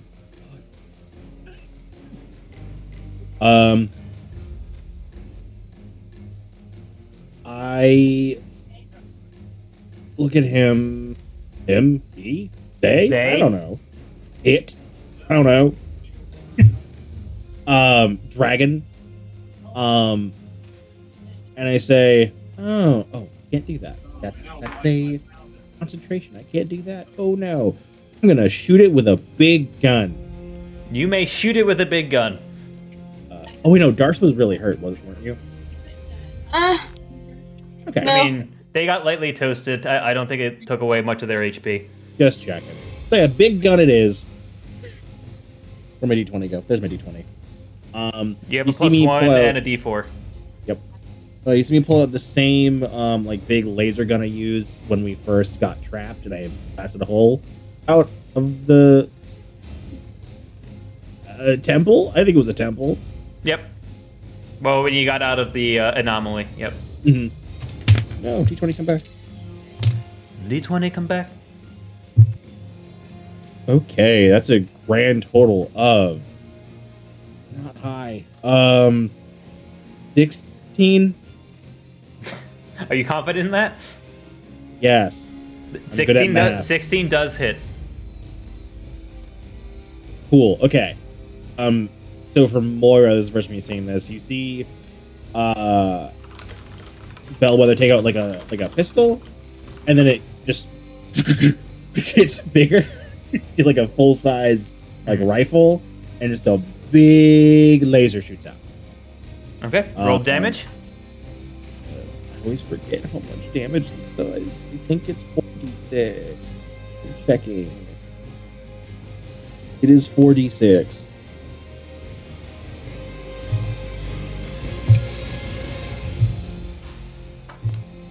Um, 16 damage. 6. And the next attack on it has advantage. Okay. So, Bellwether, what does it look like when someone's boosted by your ability? Like, what does it do to them? Time's going a little slower for them, just like an itty bit. You know, a little bit tunnel vision, focusing on stuff. But is it kind of like the nanites come out and go into like their head, or is it just kind of like this innate energy ability? Like, kind of like, what does it physically like manifest? Gotcha. It's just like little needles jabbing with some drug I cooked up. So like a nanite just like. Yep. Ah, son of a mother. Yeah. Yeah. Okay. So you, as kind of time slowing down, people are slowly starting to talk a little bit deeper, a little bit slower, things are getting sluggish. You use this to line up your shot. Once again, the energy from your nanites collects down at the very tip of this large cannon, and it shoots out, striking this creature hard in the chest, like almost like trying to push it. You see its claws dig into the platform as it like resists the push from this blow. And before like the beam itself even ends, Bellwether disappears. And like the beam ends, you see the singe on its scales, and it just kind of turns back to Moira. As a note, there's also like a glowing spot. Yeah, there's actually like that section that they got hit by, there's actually like as it seemingly like pulls your attention towards it. Okay. With that, it is the Drake's turn. Moira, you're face to face with this creature. It literally is practically within, spitting distance. Its head right in front of your face. Like, it lifts up its claw, like its large claw, threateningly, and just says, "Do you flee?" Fights can be won without actual fighting. I can prove myself without fighting you. It swipes, and when the claw would make contact, because Moira just doesn't move, when the claw hits, she bursts into flames, and the claw just kind of passes through, and it just leaves Asimov and Darce on the field. But with that, the creature turns back to Bellwether and runs up. I also need to see if it recharges its breath attack. It does recharge its breath attack. Well, I mean, you two didn't move. So it is going to, once again, I need a dexterity saving throws from the both of you. And I will offer this. This time, the breath is telegraphed. It is actually, like, you see it winding up. It almost as if it's, like, taking its time. You have the actual opportunity to completely move and roll out of its path if you elect to. Yeah, for sure. Oh yeah, big dodge coming up here. I'm getting out of the way. Okay. Left or right? From either of you. It doesn't really matter. Okay. Left. What would you say? So it Split up. Pincer maneuver. You see once again the breath builds up in its throat, and as it once again this pillar of fire erupts from its throat. You both dodge roll out of the side of it, and it just goes harmfully between the two of you. And with that, it is Asimov's turn. Mars, hit it in the glowing thing. I've got a secret. And then Asimov, and then his hand disconnects and sort of hangs by a hinge, and a laser sight pops out and points right at the thing, and then Darce's heads-up display is like, weakness detected, weakness detected, weakness detected. It's like really obvious. I am using a new ability that I got called Symbiont Mark, which anytime the target gets hit, they take an additional 1d6 damage. Okay. With that, Darce, it is your turn, and you have your pistol out, but you also know you have your energy staff as well. So you can act normally. The creature is well within striking distance if you wish to run up to them. Yeah, I'm going to. So I look at Asimov. I'm so focused and super mad that my pistol did nothing. And I'm just gonna nod at Asimov, and I'm gonna run up and hit it with my energy staff. Go for it. Okay. So you get advantage. You have a D4, and you also have an extra D6 of damage if you hit. Oh, that was lovely. And that is, I believe. Sorry, math. It takes me a sec. That is a 22 to hit. Definitely hits. So roll damage. So roll your normal damage plus an extra D6. Oh, an extra D6? Right, Ben? Yep, it's an additional D6. D6. Technically, it's psychic damage. Okay. It's all the same. Yeah. But yeah. Strength. Okay, 15 points of damage. 15 total? Yes. Okay. So, there's this glowing spot on its chest. Asimov kind of has this, in your drop-down heads-up display, Asimov almost, calibrates it and corrects it onto this creature as you run up. You actually feel like your suit have, this, faster than the speed of light kind of corrections from Asimov as you line up this hit with this creature. And when you strike it, your vision goes blank as all of a sudden you immediately peer somewhere else. Asimov, you see her disappear in a pillar of flames, and the creature regards you. Even new life may die. You also, once again, disappear into flames. And with that, we are out of combat.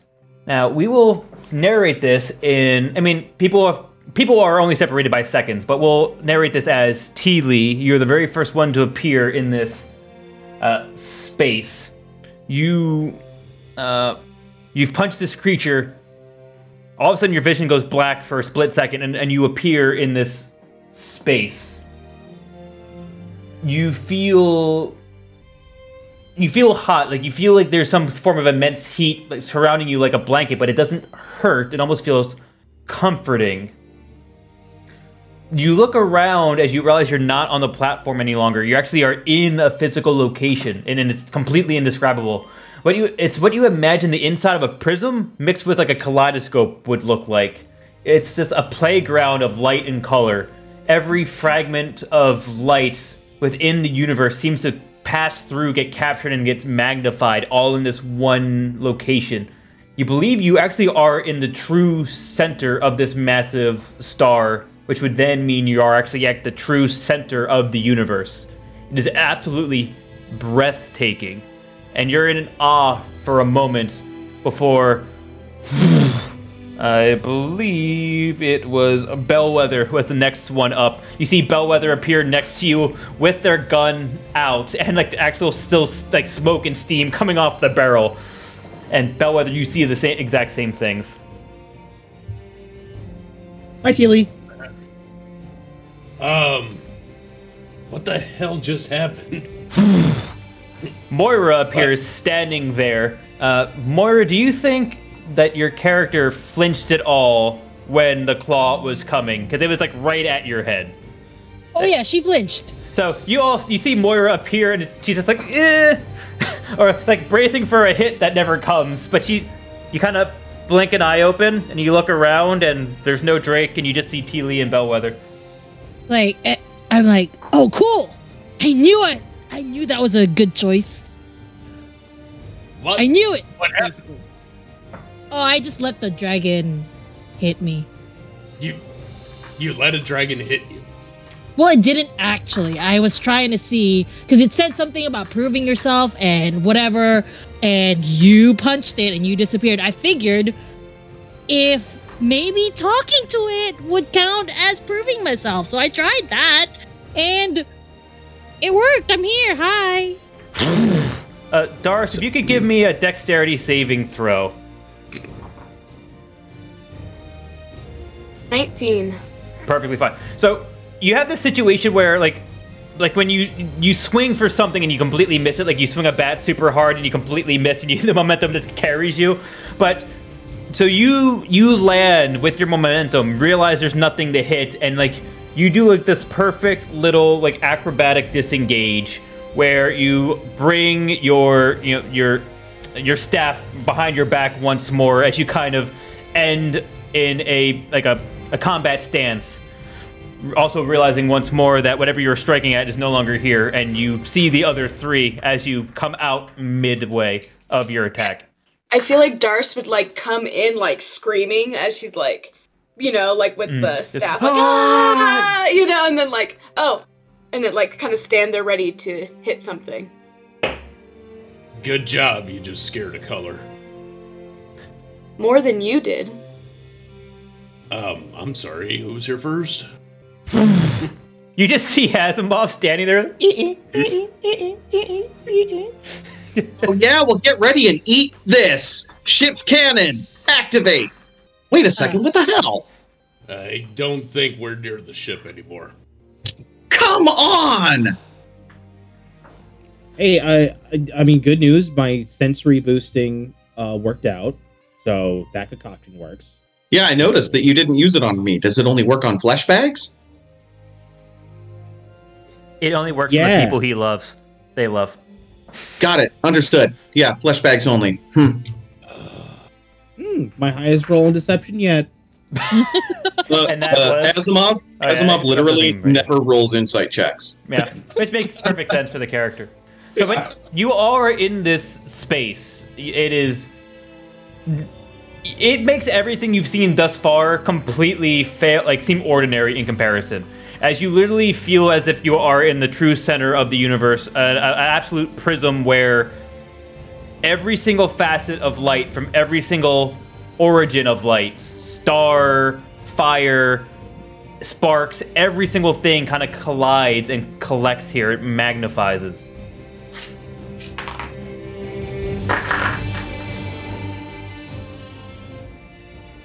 This place is still pretty cool, but also, can we talk about what we just fought? Can we talk about that? Yeah, it was something. Is there a path somewhere or something? It's kind of just a very large, open, geometric, space.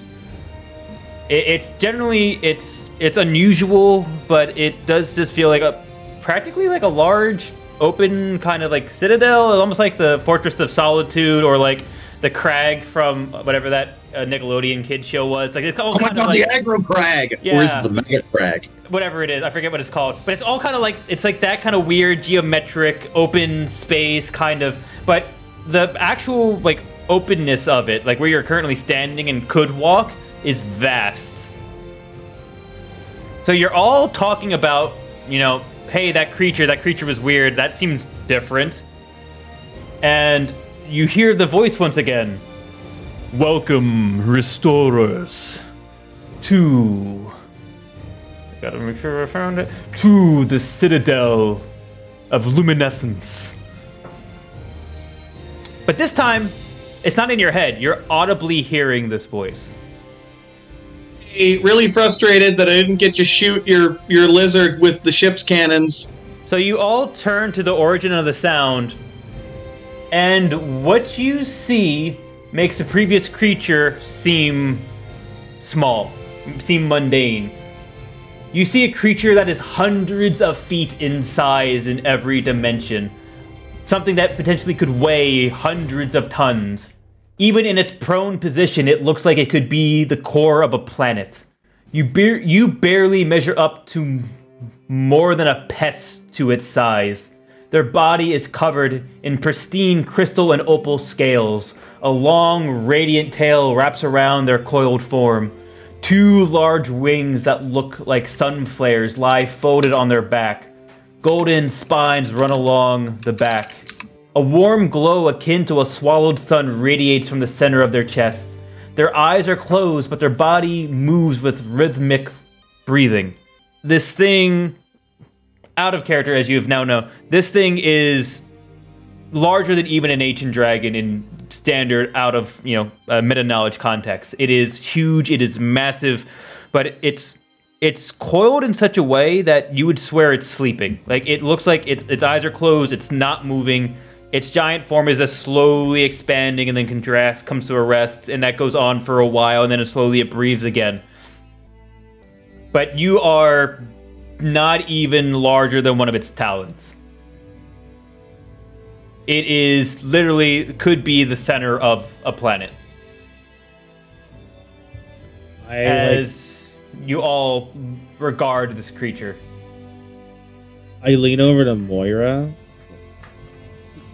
That's a big dragon. You don't even know what a dragon is. Well, it's bigger than the one I just talked to. That's right.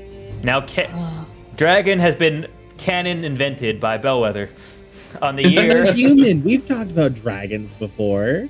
Yeah, that's true. You potentially I could have human lore. You potentially could have some type of fantastical background where this might just seem the closest thing to out of a fairy tale. Let's be real, Bellwether plays Space Dungeons and Dragons. Bellwether tried to DM and no one liked it. I'm gonna use the end of my energy staff to poke Teely in the back. Okay, you're the diplomat, go talk to it. This is clearly another test. I want to congratulate you for facing off with my avatar. My awakening must mean that the Esper has been restored. I can feel it coursing through your bodies and souls. Once again, it seems to be completely and utterly asleep, but you're hearing this.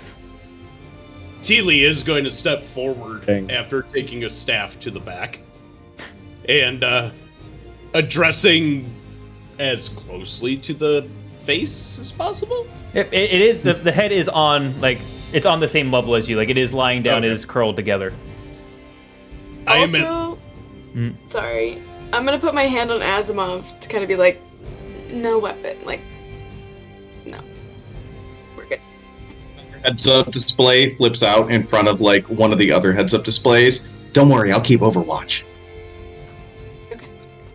I am at-large diplomat Teely Teagle Filmash, representative of the Garuzian Domain Assembly, second to the Office of Diplomacy, and voice of the Feldomaria Flotilla. You mentioned Esper. What is this that you're speaking of? You said you feel it in us? Esper is the energy coursing through your bodies and your souls. It is the force you have restored back to the universe. And that's what's changed us. That is correct. I sense you are not from the first cycle. I would hazard to say that no, we are not from the first cycle. In fact, it has probably been many cycles because we have never encountered anything like this.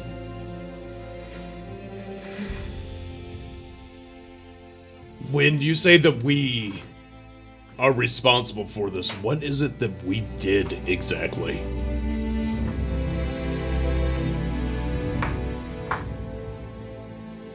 Let me tell you the story of this universe. That will help you. I need to go to the beginning in order for you to understand. Right as they start to speak, everything seems to fade away, and very similar to what Asimov did before, where there's this that 4D kind of virtual reality, kind of augmented reality. Like all of a sudden, everything disappears, and you are now physically in what appears to be someone's own moving fairy tale, moving movie. Like you're all immediately surrounded by everything that gets basically monologued throughout all of this. You're seeing it in real time. In the beginning, there was only chaos, unbridled, thoughtless, and vicious. A tumultuous storm of endless energy. One by one, the four great creators emerged amidst the endless storm. Shiris, the virtuous light. Wu Kazadras, the all-consuming. Urmir, the paragon of law and order. Du Loker, the shepherd of mayhem. Each saw what could be and tried to shape the energy in their own image. They fought to control it, but all were overwhelmed. Only working together were they able to shape the storm, and thus the great wheel was created. Darce, this rings home with you because a lot of the Nycevian people, a lot of their core religion and beliefs stems from this idea of a great wheel, this ever-balancing image that this ever-balancing device that governs everything in the galaxy. Everything has to be in perfect balance in order to succeed. Good, bad, order, chaos. And you all see as this wave of there's this endless ocean of a storm with various energies clashing with one another. But as they're narrating this, eventually it all gets broken down into this nice, perfect spinning circle with these kind of four pillars sitting on opposite directions of one another. The great wheel is as fragile as it is vast, ever balanced on a razor's edge, while the war between the four essence threatened to destabilize it. The creators sit on opposite sides to balance the wheel between good, evil, order, and chaos. An endless dance of their own powers to prevent the destruction of all things. They succeeded in shaping the wheel, but the energy inside still fought. The wheel is comprised of the 6 prime energies: light, dark, fire, water, earth, and air. The creators saw potential in these energies, but they could not spare any more of their own power. Thus the creators gave life to the guardians, to lead each one. Lacinthris, the guardian of air. Thrum, the guardian of earth. Selucinthel, the guardian of water. Borrath, the guardian of fire. Eclimir, the guardian of the dark. And myself, Amraz, the guardian of light. My brothers, sisters, and I made the Creator's vision. We made time and space. We wove vast worlds, gave sparks to the stars, and protected the first breaths of life. This partnership between the Guardians and the Creators carried on for eons until the first rift began to form. Much like our core energies, the Guardians started to crave freedom. We wished for the independence to enact our own visions. The Creators wanted to keep the status quo, fearing that any change might lead to the destabilization of the Great Wheel. We grew petulant and began to plan in secret. Our own choice was to gift of Esper. We filled the galaxy with our energies, allowing any life form to harness them as they wished. Our transgression enraged the Creators and started the Esper Wars. The beings within the first cycle split between the Guardians and the Creators, separated by their stance on Esper. Some thought it was evil and dangerous, while others saw it as a gift. The Esper Covenant stood with the use of Esper and made our stand in the galactic center. The Makers Federation sought to imprison Esper from the realm beyond the galaxy. We stood our ground, but it couldn't be sustained. Slowly we lost ground as the war raged on. At its climax, we were pushed back to our final defenses. The Creators were forced to leave their realms and fight alongside their armies. We clashed with them on the battlefields. During the final battle, the galaxy could not support the volume of energy being unleashed, and it collapsed onto itself.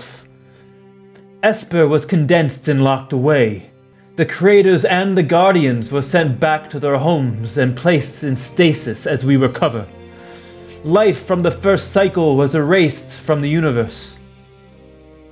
Now you have restored Esper, and the Guardians and the Creators start to stir. It will take time, but we all will be restored to our full power. I fear the war will continue, and the second cycle will follow the same fate as the first. When you interacted with the anomaly here, you somehow restored Esper to the galaxy. You burst forth a pocket of Esper that cascaded throughout until all was restored. Everything you and your people now see, including what you all have become, is thanks to Esper. Now I fear that this fate might be the same as it was before, but the power is within your own hands. You may choose a side or try to bring peace between the Creators and the Guardians. I'm sure you still have countless questions, and I will strive to answer them for you. And with that, kind of this vision that you've been experiencing as they've woven this tale, as you've seen it play out in time, kind of disappears and fades as you now reappear back in front of them in this the same location you were at before.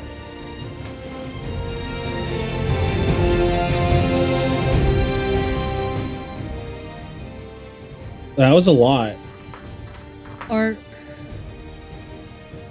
Are your siblings also awakening as well? Yes. With the unleashing of Esper, you have restored it to the universe, but have also restored my brothers and sisters as well as the Creators to a state of awakening. So, how do we bring peace and make sure conflict can happen again? If we knew that answer, the first cycle would have never ended. Sure, you have a bit more of an idea than we do.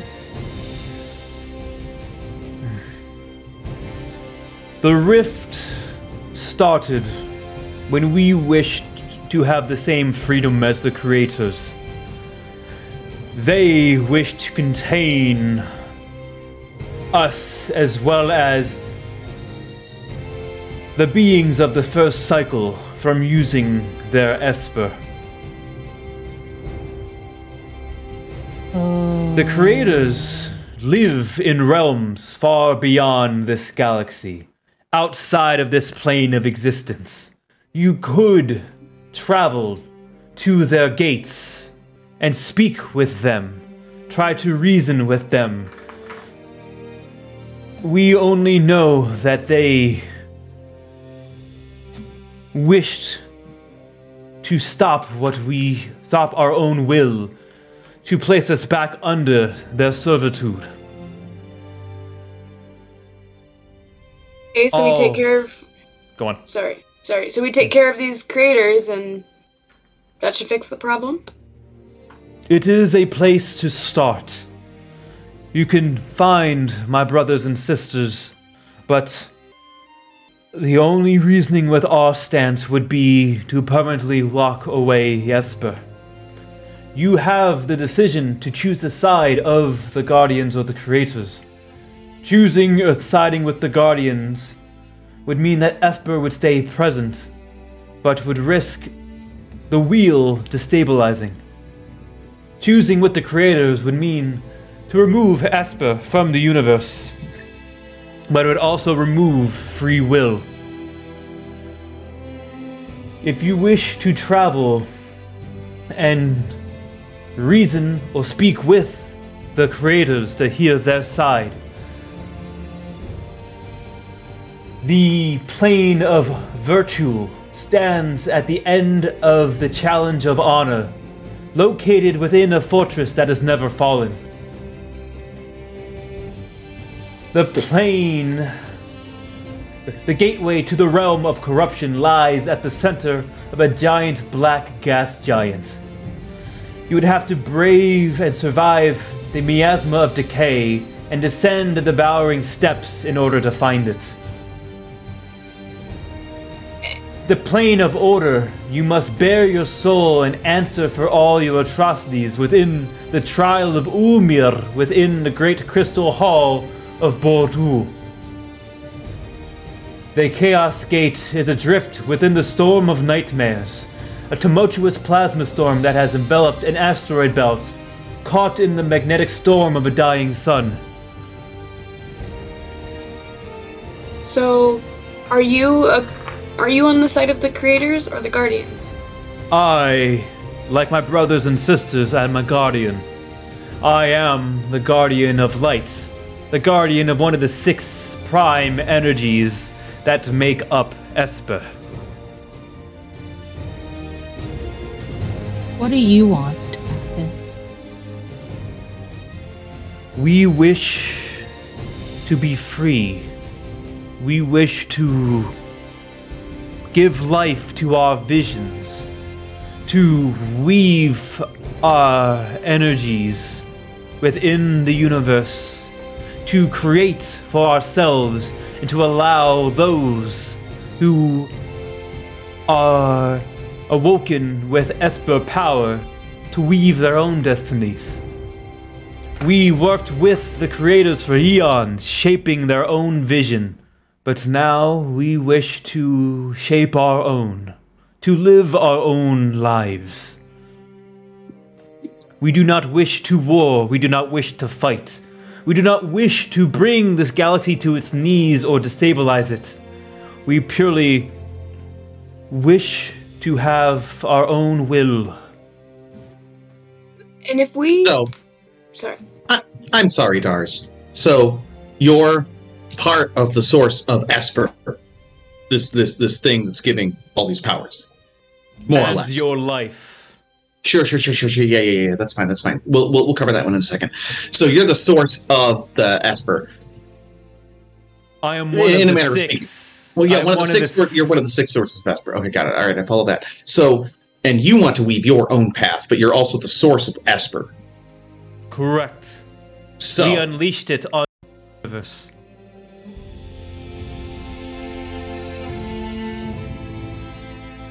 1 second. Hold on. You went quiet for me. What? I can Alright, hear there it is. mine. I think it was on my end. That's what I'm saying. You just, if you could just repeat what you last said, Ben. It's all good now. So that just sounds like to me that you're just another handful of tyrannical god creatures. We do not wish to rule. We do not wish to guide. We allow But you are the universe. We are not. But you are. You decided. I didn't choose to get awakened. You did that. Correct. What am I supposed to do? Thank you? You do not have to as do of anything. you. I lean to. Go ahead. Sorry. I was just gonna lean to Bellwether and say, see, that's what you did. The existential crisis. Now he's having it. Step 1. Asimov, you How about do this? realize How about that this? The only reason why you can even say all this is because they didn't waken you. I didn't choose this. I was happy. Well, in a manner of speaking, you know, You I was weren't at least. happy I could, because you weren't even you. You are well, you. how? Oh, wait a second. I wasn't me back then? You're shitting me. What was I, a dog to you? Anyway, so what I'm saying is now apparently there's more of me out there, and I am among a party of people, one of whom's planet is burning, and you want us to go into a storm of nightmares? Are you shitting me? We have more important things to do. I have a question for you. How do we get back through the fucking gate? I mean, I was gonna ask pretty much the same thing, so. These answers should fulfill the understanding your people seek. Esper is, in fact, an energy. It is no different than the warmth from any star, the air that anyone breathes, or the water that you swim in. It is like earth, it is like air, it is like light, it is like dark. It is just a state of being. It is no harm to you. It is only a harm to those who wish to wield it in such a manner. I'm assuming, out of character, that Bellwether, who has the ability to record things and such, has basically just been recording or Yeah, has the looked on my ability. smartphone. That like, Yeah, that's so my space. basically, out of character, you all have the ability to either record or form a report or anything else like that while you take away this, interaction with this creature. But it is ultimately, this is like your opportunity to answer these unknowns. Ask any type of pointing question that came up in the last 2 days. Like, this is kind of that moment of to figure that all out. And as Asimov, made the first question, that would be their answer to it. That that previous answer, as well as what they've been stating, should be enough to fulfill or take away the uncertainty of your people preventing you from getting through the gate. I'm gonna turn to Asimov. I agree with what you're saying, but also we kind of did this. We did this to you probably more than they did. Disagree. You couldn't have known, but we can get into a philosophical discussion about it. I'm kind of mad at this dragon coil thing right now. I'm gonna turn to the Guardian. I'm gonna say, if we get rid of Esper, if we decide to put a stop to it, will my planet stabilize? Will people stop dying? Your planet is already stable. It is just changing to its true original form. It I don't feel is like that helps. metamorphosizing. And if we stop the Esper, will it stop metamorphosizing? You may decide to lock away and remove Esper from this universe. But in the time it would take for you to do so, your planet's metamorphosis will already have been completed. Much like yourself, your planet must change. The Guardian said something about the wheel being thrown out of, balance, right? If They Esper is alluded. released? they alluded to, basically what they were alluding to was that the Guardians do not believe so. The Guardians believe that the Esper is once again part of the 6 essences that make up the big wheel, of the great wheel, which is the galaxy. The Guardians, or the creators who are in charge of balancing that wheel, have fear that any type of disturbance would throw it off kilter. So that's kind of what ultimately started the war. But the Guardians themselves do not believe that providing the universe free access to something that already makes it up, it will not destabilize it.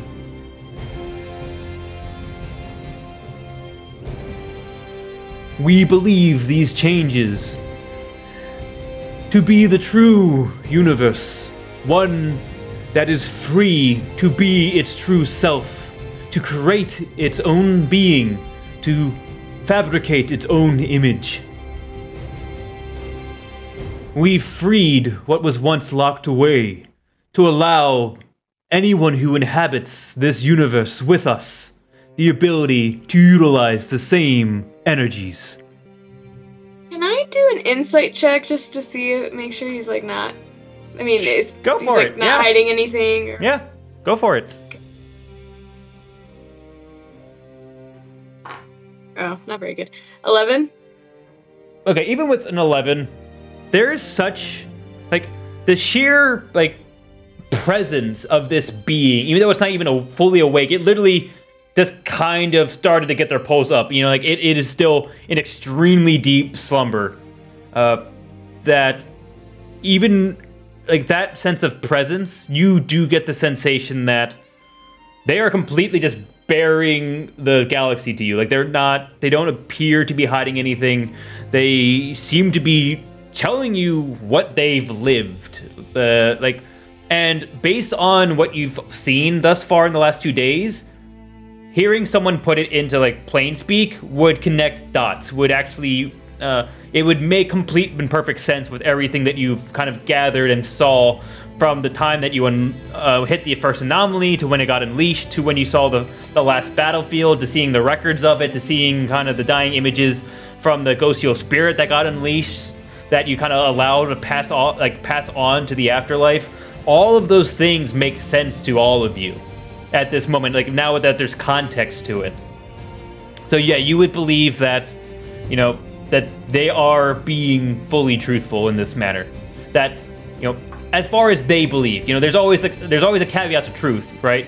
They truly believe what they are speaking, but that is why they said that if you wish, you could get the other side of the story. But to them, that is what they believe as the Guardians.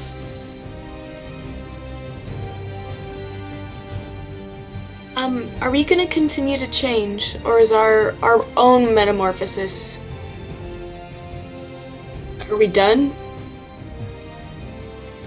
Your power will grow as you learn to work with Esper.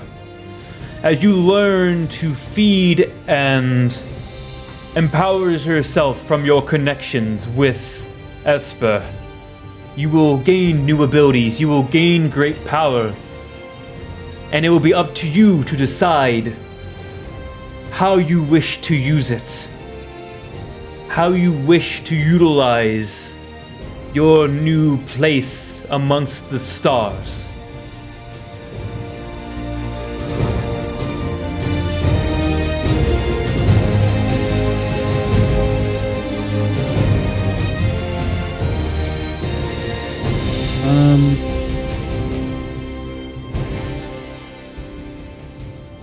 Yeah, I'm not good at talking.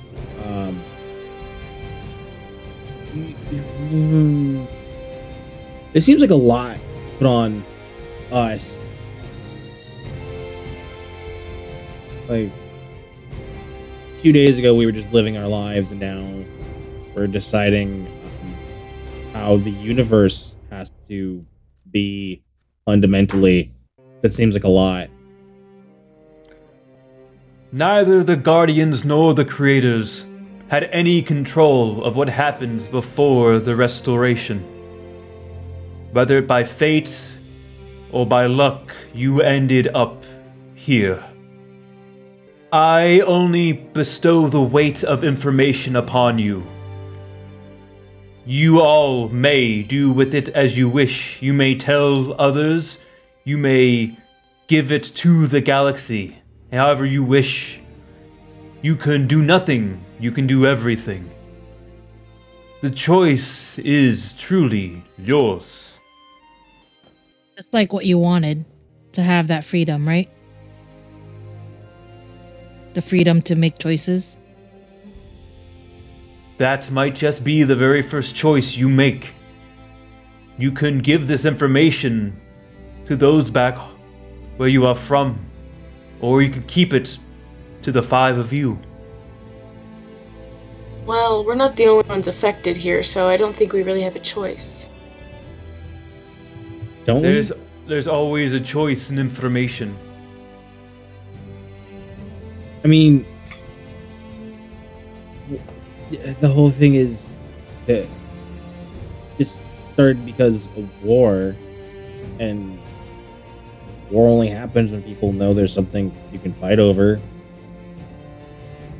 So if we don't tell people, they might not fight. I'm gonna turn to Teely. Like, is that even our decision to make? Like, I mean, do we need to report this back to somebody? I feel like this is above us.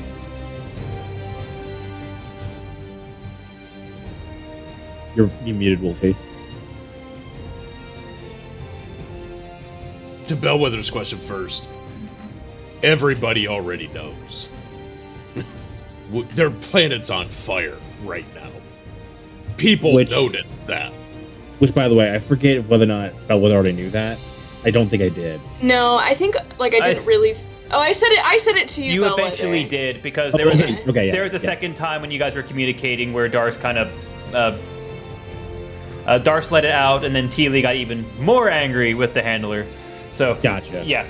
So, I mean, there was reports of various things. That was just one of the more direct examples. But you would know from the very first conversation with the handler after everything happened that basically the entire known galaxy, or at least within the entire known domain, everything is I wouldn't say going to hell, but it is just chaos because everyone's trying to figure out what's going on. Some good, some bad. It's hard to say. It's all, it's all within that perspective stance.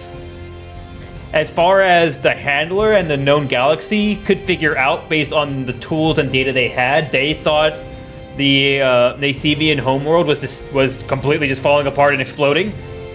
This being just told Darce that no, it is completely stable. It is just going back to its true form. So like there's a lot to learn. There's a lot to digest. There's a lot to figure out. But knowing, like basically getting the download from this being of what Esper even is kind of like step one of figuring out, of then being able to feed that back into what's already known, tying the knot between science, technology, Esper, and everything else, trying to figure out how does that all work. But it is still truly an unknown thing. It is still a mystical concept, even as they speak it. People are going to notice this, and trust me. Wars are fought over less. I mean, but I'm saying the thing that they don't know is that there's an on and off switch, and people are going to kill to make sure that their choice of whether or not it's on or off is it. So, and that leads me exactly to what Darce had just asked. And Darce, yes, we need to report this. This? Hang on, Asimov. We need to let them know that we have figured out what has happened, so we can get the hell out of here. But I'm just saying, I don't think we should tell them about, Bellwether's absolutely correct. I mean, you all would generally... If we tell them that there is a switch, if we tell them that they can turn this off or make it more powerful, you will end up with at least 2 sides. Yeah. And then the galaxy gets to decide for themselves. Hey, dragon thing, silver dragon thing. Does everyone have this? No, Esper does not. Not every being gets awoken with Esper. Don't you think the people that don't have Esper turns over and talks to Teely. Don't you think the people that don't have this crap from these magic dragons, don't you think they get a choice too? And report this. What masters do we have anymore? They open the gate, we go through, and we're done. I could give a shit less about what they think. Asimov, you don't want to go, do you? You want to be turned off forever? Look, if the last thing that I do is getting reverted back to a base logical form, but that creates freedom for everyone in the galaxy by their choice, then yeah, I'll do it. Well, you won't have to worry about that, at least as long as I'm alive. You all we're sure not turning this off. You all would also notice this general more galaxy backstory. So, for the government itself, what bonds all of the people outside of the Ashen Forge, because they're just started to be a people 2 days ago, but out of everyone else, so the Carusian Accord is what originally created the Assembly, but created the domain. From a perspective of war, death, killing, and all that stuff, it would come down to basically to the government level. Obviously, the Accord is put in place where basically all the sitting races within the domain are, basically in some form of an alliance or an accord with one another. So in terms of interior war, that would require various, people breaking off or things like that. It would be a much larger to-do. In terms of the galaxy as a whole, since the domain's only one kind of arc of like one of the sectors, still completely a possibility, because there are other races or other peoples, there's other empires, there's all sorts of other stuff in dark space that you just aren't aware of. But in terms of the government that you all, I wouldn't say preside under, some of you do being direct employees, but there is a decent likelihood that in order for war to break out or any type of conflict to break out, it wouldn't be a sudden thing. It's not like you're going to go back and immediately see a conflict. All of those decisions would basically fall to the Assembly in terms of if you report it back. But that you also know that you as a domain, as a people, only represent, once again, at most maybe a quarter of the entire known galaxy. So like to Asimov's point, you would only be filtering information into your people, but there's a whole other 3/4 of a galaxy out there. Just some more stuff to think about.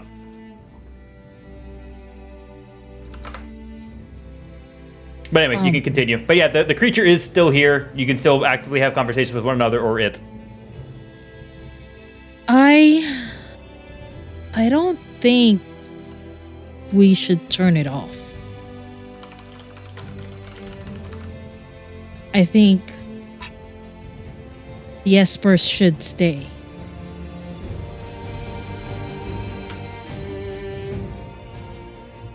I mean, there's a lot we don't know yet. The decision does not have to be made now. The journey to hide it away, to lock it back down, will be long and it will be vast. Even if you made a decision right now, it cannot be enacted. Bellwether looks around at everybody and says, bare minimum, I don't think we should tell the general public everything right away, just in case. Only the people that are already in charge, right? The important people. I feel like what everyone's saying is that we don't, just us here know that there's an on and off switch. Mm-hmm. Right? That's it. And we just tell everybody everything else. And then... Yeah, we just don't tell them that there's an off switch yet, because we don't even know how to turn it off yet. Yeah, it would be kind of described as, it's not a switch, it would be a process, but yeah. It's a possibility. Yeah. You can literally, ultimately they presented 3 choices, as you all now heard, but you could literally just fuck off and not give a shit. But the 3 choices, basically, you pick a side. One, you keep Esper out and try to just basically fight the creators. You side with the creators and try to lock it back up. or you try to figure out a way to make everything coexist. Like, that's kind of what they put out there. But they also express that no matter what, both the Guardians, these giant, practically planet-sized dragon beings, as well as the creators, who are basically gods, are awakening. They're stirring. That is not going to stop. It's just a matter of time. So you have time until things start to pick up, things start to move, things start to get momentum. So that is kind of the luxury that you all now have. You have information and you have time.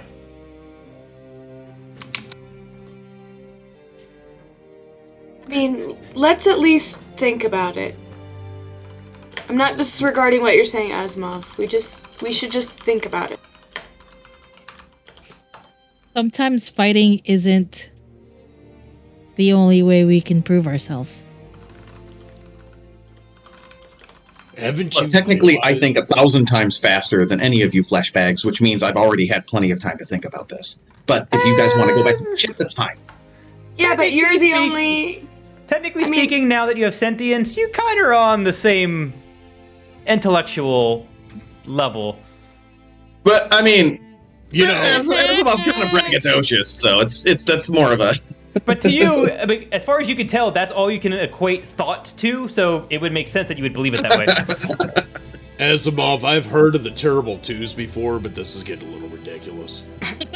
This is your second day. Asimov, just because you can think faster doesn't mean it means more to you than any of us here. And I think All- you guys have kind of lost sight of something. Knowledge is power, first of all. Having this knowledge gives us a substantial amount of power. And look at us now. Who were we yesterday?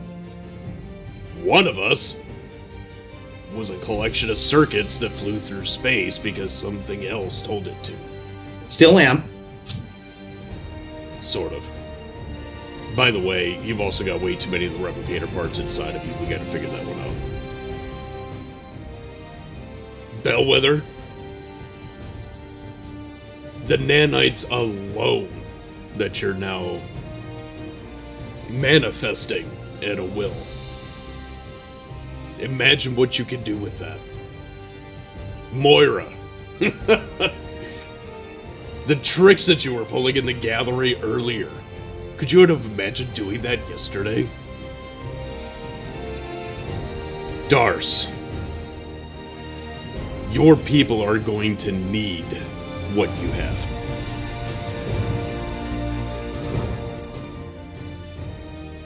Yes, we go back and we tell a little bit about what we know now. But we have an opportunity to shape this. We have the opportunity to make this what we want it to be.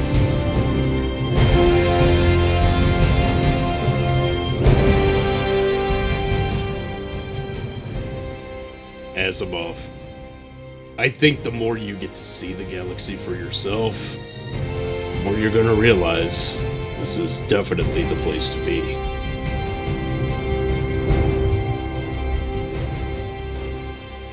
There is a lot to discuss, and even more to learn. These decisions and conversations can happen in time. I will slowly awaken, same with the rest of the Guardians and the Creators. You can do as you wish, you can care to your people. You have your own free will, as we have wished it. But one day, the Creators and the Guardians will once more come together and possibly clash, resulting in once again the repeating cycle. It is then you will have choices to be made. You are just the first. You are at the center. By luck or by fate, you now play a key role in the fate of the universe.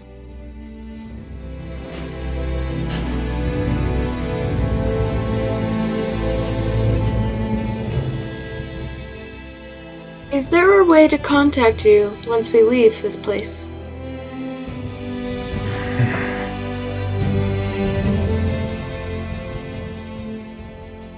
Parts of you come from the Esper of Light. In that way, we are always connected. As I awaken and my power restores, that ability will become stronger and more readily available. Right now, we should be able to communicate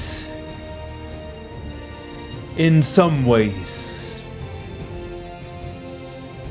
If not, you can always return to here. This is my realm. This is my home.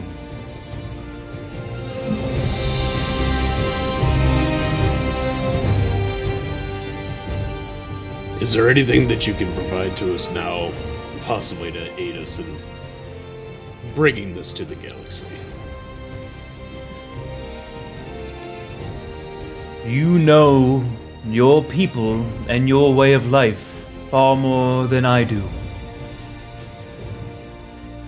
I only have awoken, as you put it, 2 days ago.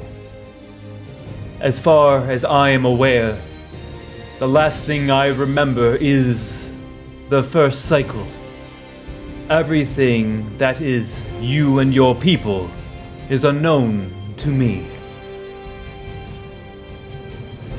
I will learn it in time, just as you will learn Esper in time.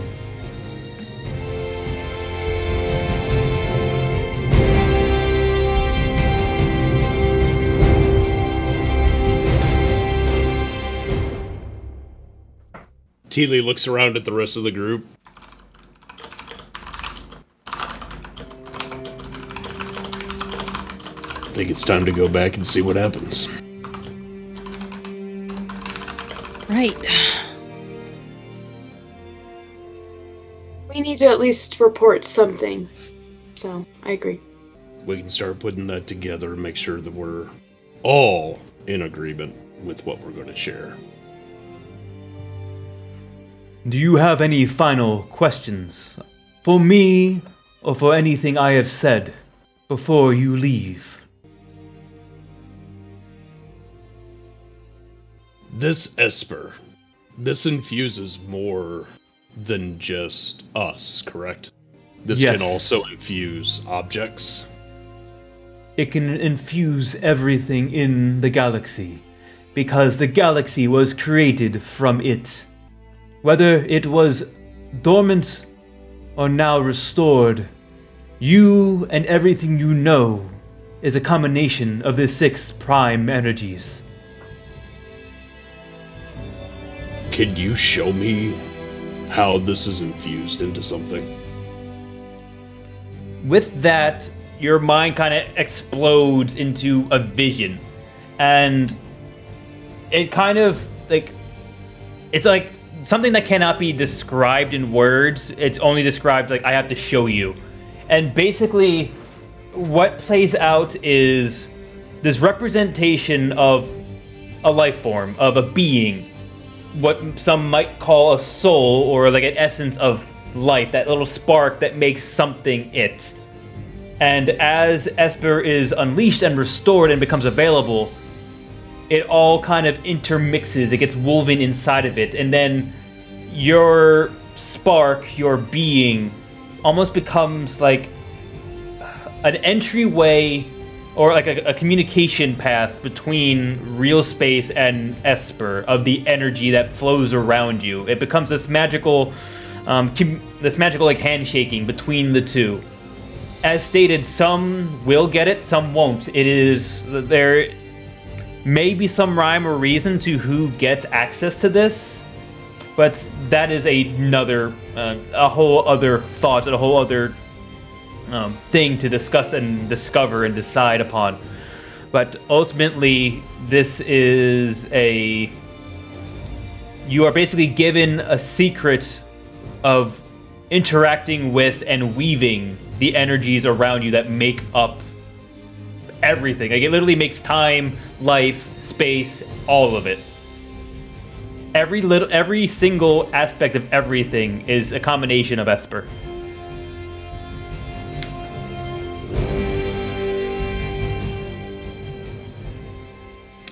And then it would kind of like disappear once that's kind of portrayed out, and then you would come back to the moment.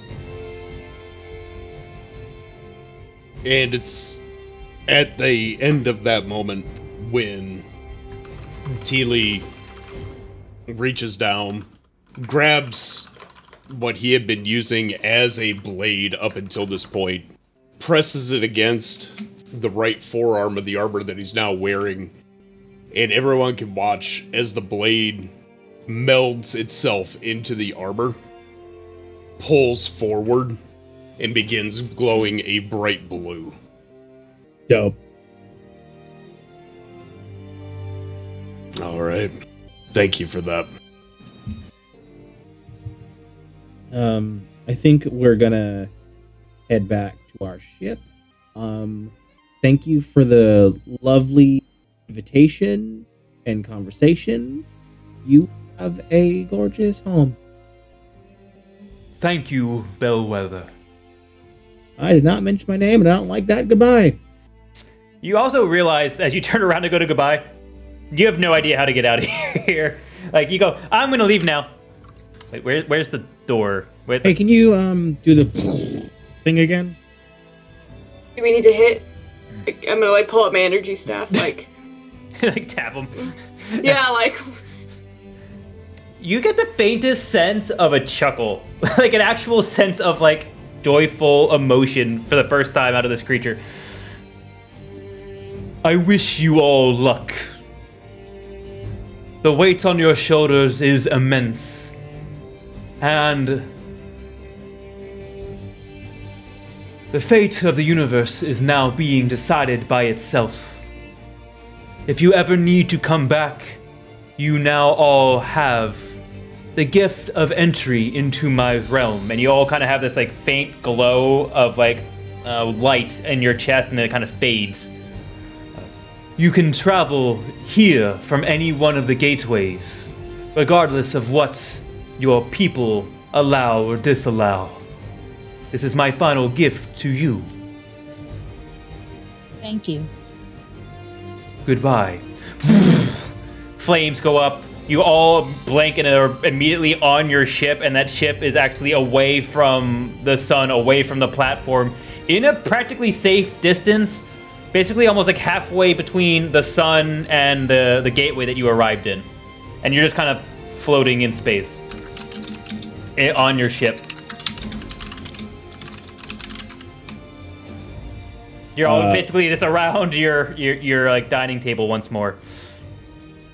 Asimov gets up in a huff, walks over to the engine room, unplugs his logic core, and just plugs it into like the mainframe, and then the body kind of, and then the usual like all around screen effect that the ship has just like fades away. It's like,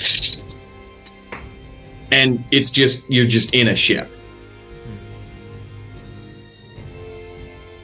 Bellwether is going to go to, you said the engine room, Asimov? Yeah, that's where he went. Yeah, that's where like the mainframe is, right?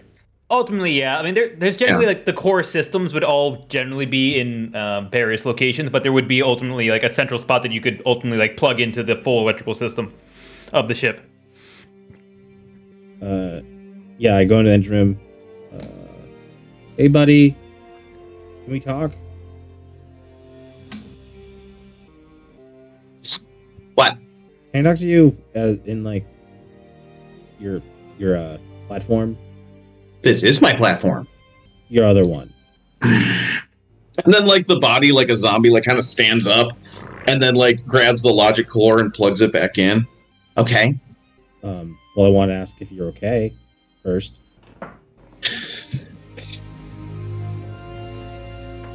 You can be mad. You can That's okay. It's not. It's not that. It's not that. It's not that. Okay. It's all right. So I may have literally been born yesterday, but I do remember everything that happened to me beforehand. You realize, right? Yeah. Yeah. Like I was a ship and, taking care of people and like I recognize that all of that stuff was things that I didn't experience, okay? Yeah. So now something else is going on and it's a little complicated. I know a couple of things, and there's a lot of information in my data banks that I've been parsing through, but one thing stuck out, and it's a story about a man, and he wakes up to his doorbell ringing. And he answers the door, and it's a salesman. And the salesman says, I have shirts for sale. Here's this very nice shirt, and it fits you perfectly, and it's the color blue, your favorite color, and you should buy this shirt from me. But if you don't want this shirt, I have this blue shirt. It doesn't fit you, and it's not your favorite color. But if you want, you can buy that shirt. But because humans are prone to compromise, he says, but if you want to have it both ways, you can just buy both shirts.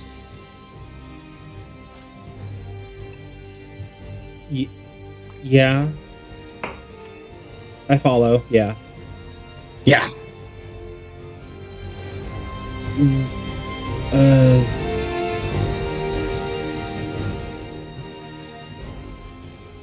So, like you mentioned, you were born basically yesterday. So there's some stuff you haven't done yet. I'm not talking about like traveling or the big stuff. I mean like the little stuff, the hard stuff. What are you trying to talk me down from right now? I'm not. You know me. You weren't as you are now, but you've been with me for a long time. You know that I haven't treated you any different between then and now, right? Yes. Whether you were able to understand or not, you've always been my friend. I'm not concerned about my relationship between myself and the people in this crew. Well, you were always my friend, but now you're here? If you're sad, I can hold your hand now. If I'm sad, you can hold my hand. I'm not sad. Okay? I feel lied to. And I think you're being lied to, too. And everyone else.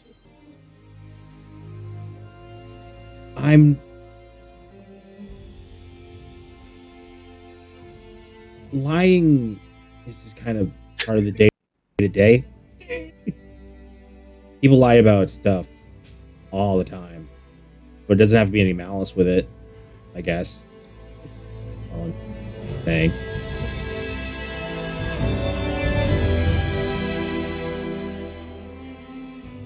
I'm not good with words. It's okay. It's okay. Maybe, you know what? Maybe who knows? Maybe I'm just a little baby robot and I don't know anything. Hard to say. I don't think that's accurate, but maybe that's what's going on. You don't need to protect me. It's not a need, it's a want. Well, you don't. Well, I can't tell you that you don't want to protect me because obviously you don't want to protect me and you have free will. But do you understand?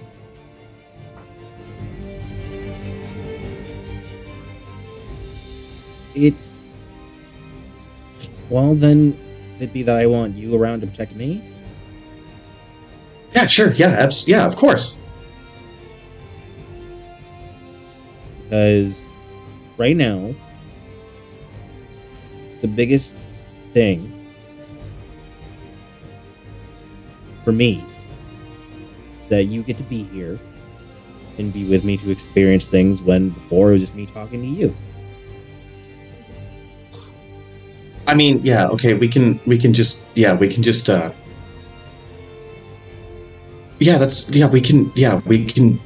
that. It just It's hard to experience things when a space dragon tells you you either have to kill it or kill its dad.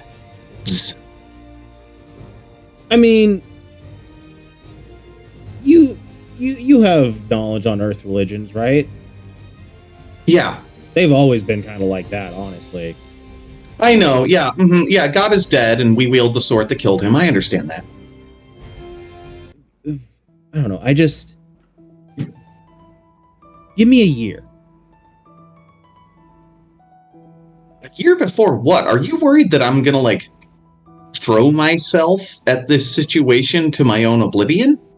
No, well, a little, but I mean, the next, give me a year. We'll learn. We'll research. We'll grow. Because you're alive now.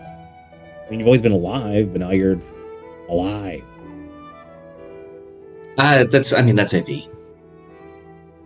I mean, you feel.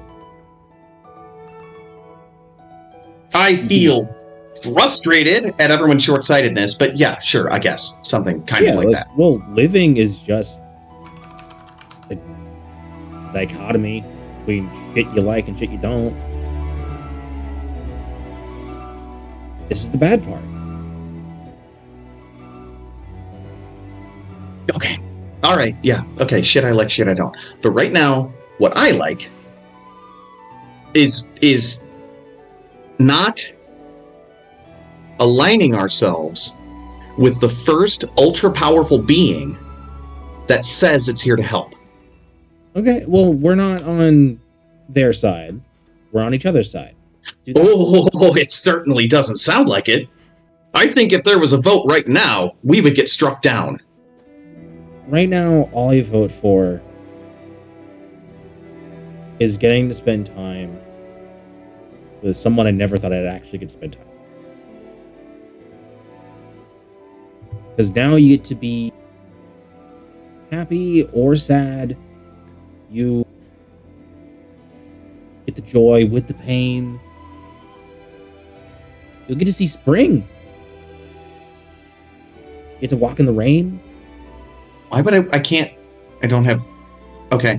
If we're going to try to experience things, like, together, and you're going to help me understand, like get through this whole thing, we're going to have to understand this. I have limitations. I don't have sensory receptors. I can't taste things. I couldn't give a shit about flowers. That kind of thing. I have limits, too. What? No, you don't. I mean, you're hearing me talk right now, right? This is really hard for me. That's true. I'm not Okay. the most emotionally articulate. Yeah, me either, actually. So, yeah. We all have limits.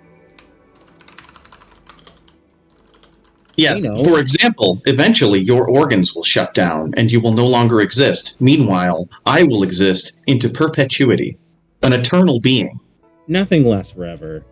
Like, that's just a thing you're gonna have to learn, figure out. Wait till you see.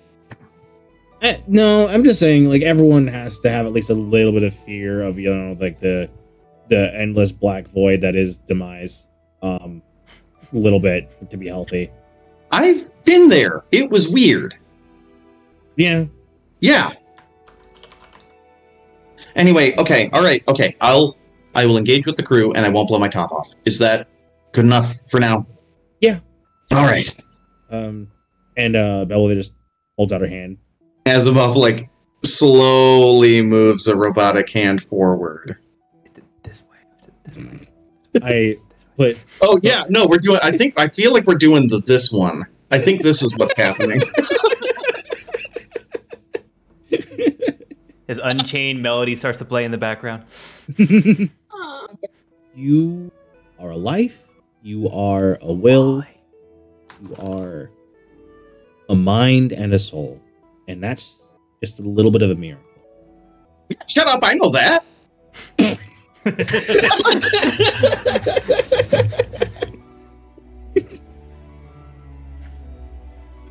Yeah, okay. I That's a lot. I'm really burnt out now, so I'm gonna like.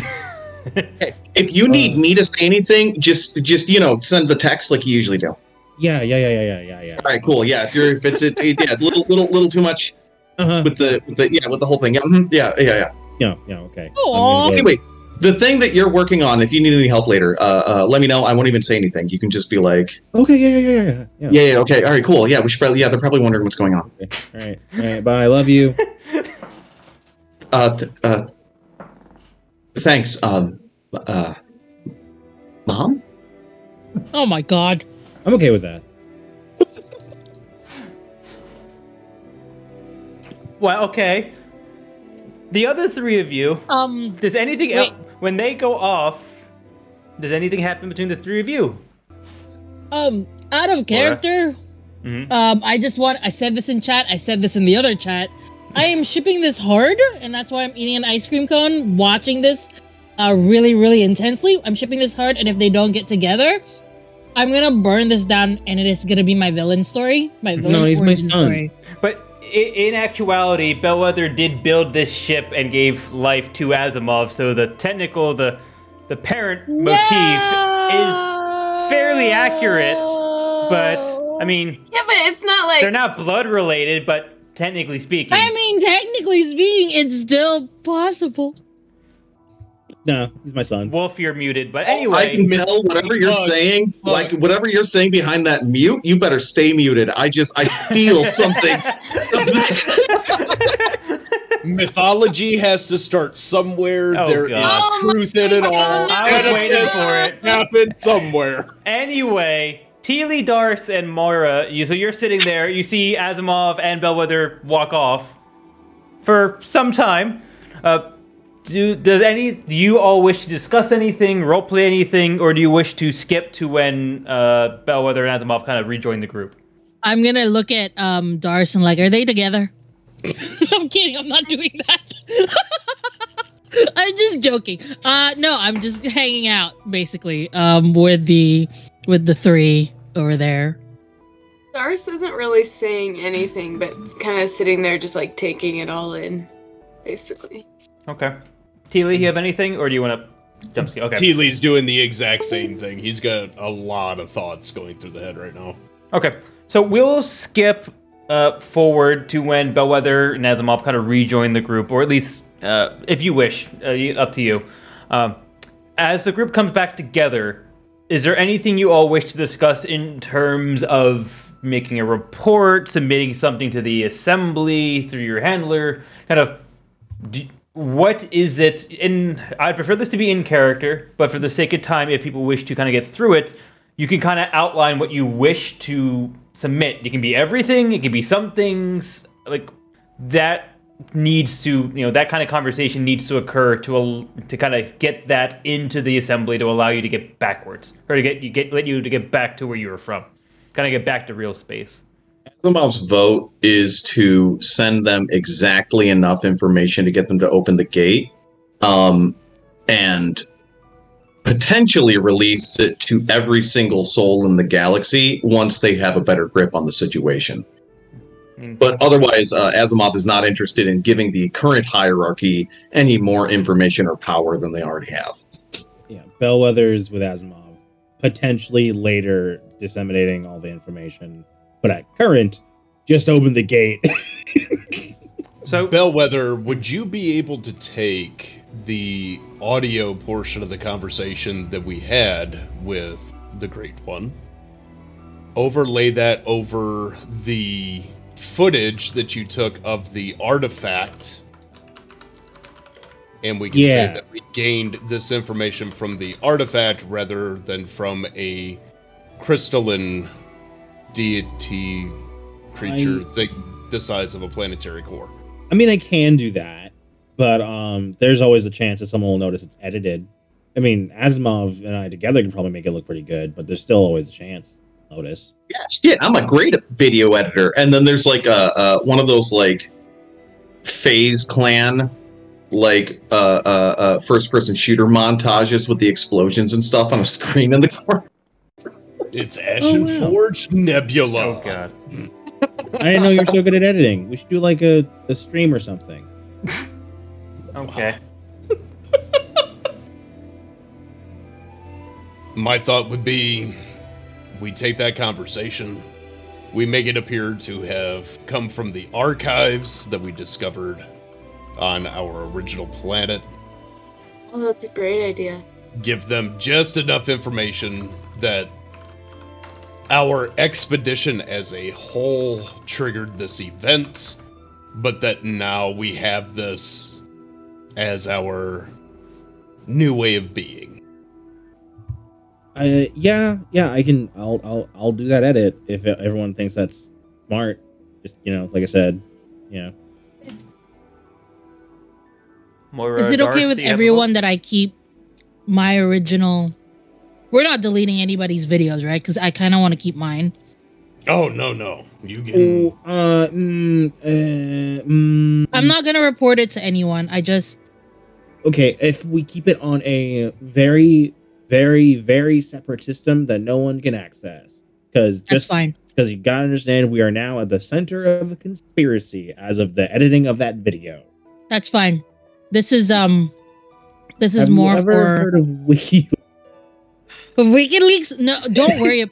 I've heard about that. Like I've done it in my research. I did it for my paper back in college when I was still a student. Humanities is a subject, but I understand where you're coming from, and I promise to you that there is no reason for you to worry that I will leak it or this is. Oh yeah, for no. me. I'm just saying, like, your computer, I will for sure be adding extra protection to all of our equipment.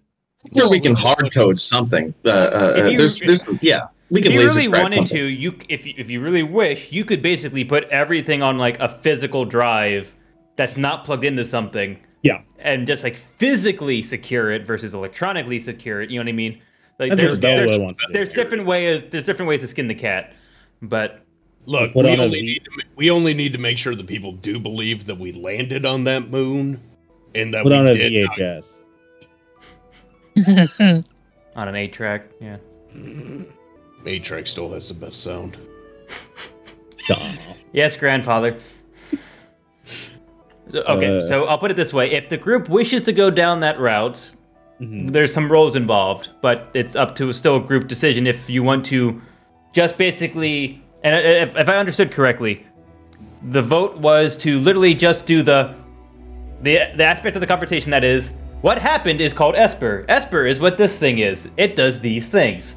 Basically, like the after-school special on Esper, but basically that's like editing all of that out from the conversation, and then making it seem like it was given from an old, ancient kind of computerized system of some sort. Mm-hmm. Is that the agreed upon path for the group? Yeah.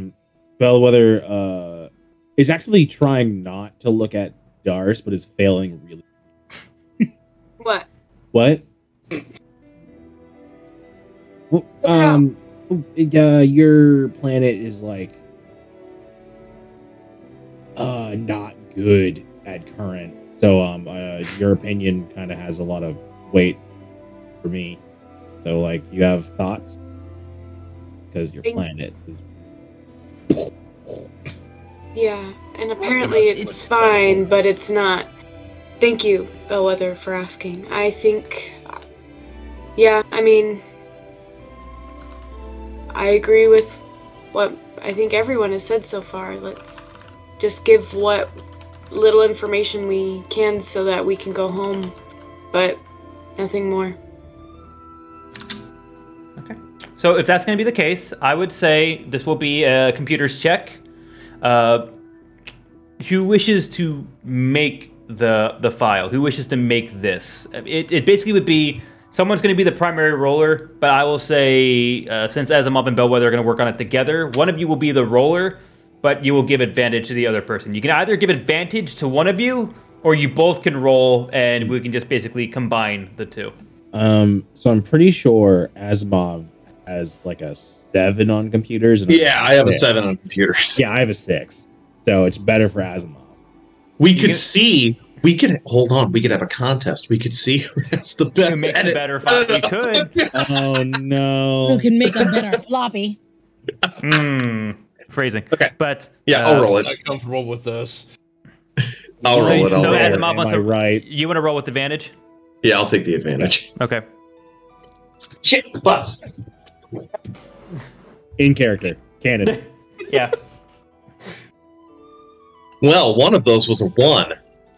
So, thankfully, we did advantage, and I hit a dirty 20. Okay. Dirty 20. Okay. It looks. I mean, as far as you can tell, it seems like a very believable copy. Someone could potentially still scrutinize that there was some kind of editing that was done from it, but basically, in mechanics terms, what Asimov just rolled would turn into the DC of someone scrutinizing this. So it is still pretty high. It is still a very good check. And you think to the majority of the populace, for anyone who would look at this, it would be believable. Yeah, we don't have to trick the whole galaxy. We just gotta trick people who are in charge of us. You basically would be filing a report. That report would then be taken from your handler to the various government agencies that need to make the call, and then they would make the call based on what you submit in your report. Well, they have no reason not to trust us, at least not yet, so I think if it's good enough, then we should send it. Yeah, I think we gotta. So, like I mentioned before, this is like a whole conspiracy going on. So I just want to reaffirm that we have each other's backs this whole way. I will literally kill a dragon for any of you. Cool. Yeah, I'm in. I think we're all a little bit too involved to not be. Well, Yeah, we should just not be. you know, good or bad, right or wrong, ethical and moral grayness. It's us, his crew. Yeah, no gods, no kings, no masters. The revolution is coming. I mean, like, the gods are okay. And We'll talk about it. We'll workshop. and the Guardian was pretty fair. You know. We don't know that. Well, Yeah. I mean, they didn't seem to. That's true. You're right. We didn't ask pronouns, did we? God dang. Doris was the only person that attempted to incite the being, and as far as they can tell, the being was as truthful as they could be. They were as forthright as they could be. But anyway, to not drag this out too much longer. So, Mhm. you made the report. The report is created. we all you put our always hands just- in. Yeah, basically, do you all do like the thumbs up to like, yep, it's all like, yep, and it's all sent. Okay. So with that, to make this short and sweet, you send the report in. After all of this, after the encounter, everything else, it's pretty late into the day. You send the report in. That your handler says it's been received, and that basically they will immediately review the report and let you know in the morning, basically, because it's already kind of towards that side of the day anyway. The following morning, you all wake up kind of tense, worrying, figuring out, trying to like wait for what's going to happen. It comes down to, ultimately, you are given the green light to travel back to real space. As we will end this prologue and close this prologue out with the Asimov going through the large gateway. And with that, you also notice that one of the 6 sections of that immense gateway is lit up. It is lit up with white lights. As the Asimov jumps into the gateway, and we will close out on this prologue, and we will start the full campaign as the Asimov disembarks and arrives back in assembly space. Woo! Woo! And with that, we will go in reverse order of favorite moments, and so we will start with Wolf. What was your favorite moment? It's got to be that entire scene that just happened between Bellwether and Asimov. That I think Bellwether being able to bring Asimov into this world and, keeping them here is really important. Especially after Asimov's, I don't want to say, breakdown or bratty tantrum, but that was pretty important. Glyza, what was your favorite? I was gonna choose that too, but apparently Wolf has already stolen it. So my favorite moment was when the dragon was like gonna slash at me, and instead of and I stood my ground. That was a really cool moment for me as a player, because I've always enjoyed not coming up with different ways to resolve a situation and not just fighting, even though on a lot of my games I do fight a lot, but this was fun. So, Okay. I thank you for that. Absolutely. Lex. I just gotta be honest, it was the moment where I got to fire a gosh dang space laser at a space dragon. That shit's wild and dope. I love D&D in space. Speaking of D&D in space, Asimov. TT Benjamin. What up? It's your boy. My favorite part was when I was super late and you all vamped. What? Just go without me. I screwed up the schedule. No, I actually, I personally really enjoyed. God, this was a really good episode. There were so many good interactions. I really enjoyed telling off a god. That was Very much in character.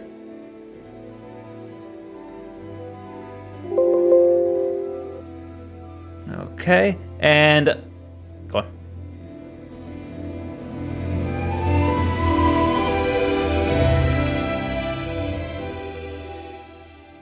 person has a different axes that they're approaching this from, and that's going to be very interesting and potentially cause friction, which I love. We do love friction in this house. Last but not least, Harley. Yeah, I think my favorite moment is when Asimov locked onto the dragon, and I got to, even though I didn't hit, it was still so cool in my brain. It was such a teamwork. Perfect. And with that, I want to thank everyone for staying on, joining us in this prologue, and joining us in this campaign. Next week, we'll be getting into the campaign proper, so join us same time next week, Thursdays, 8 p.m. EST, right here on twitch.tv/Atomic Zero. We're going to go raid our friends at TPK Roleplay. Thank you all, and have a good one. We'll see you next week.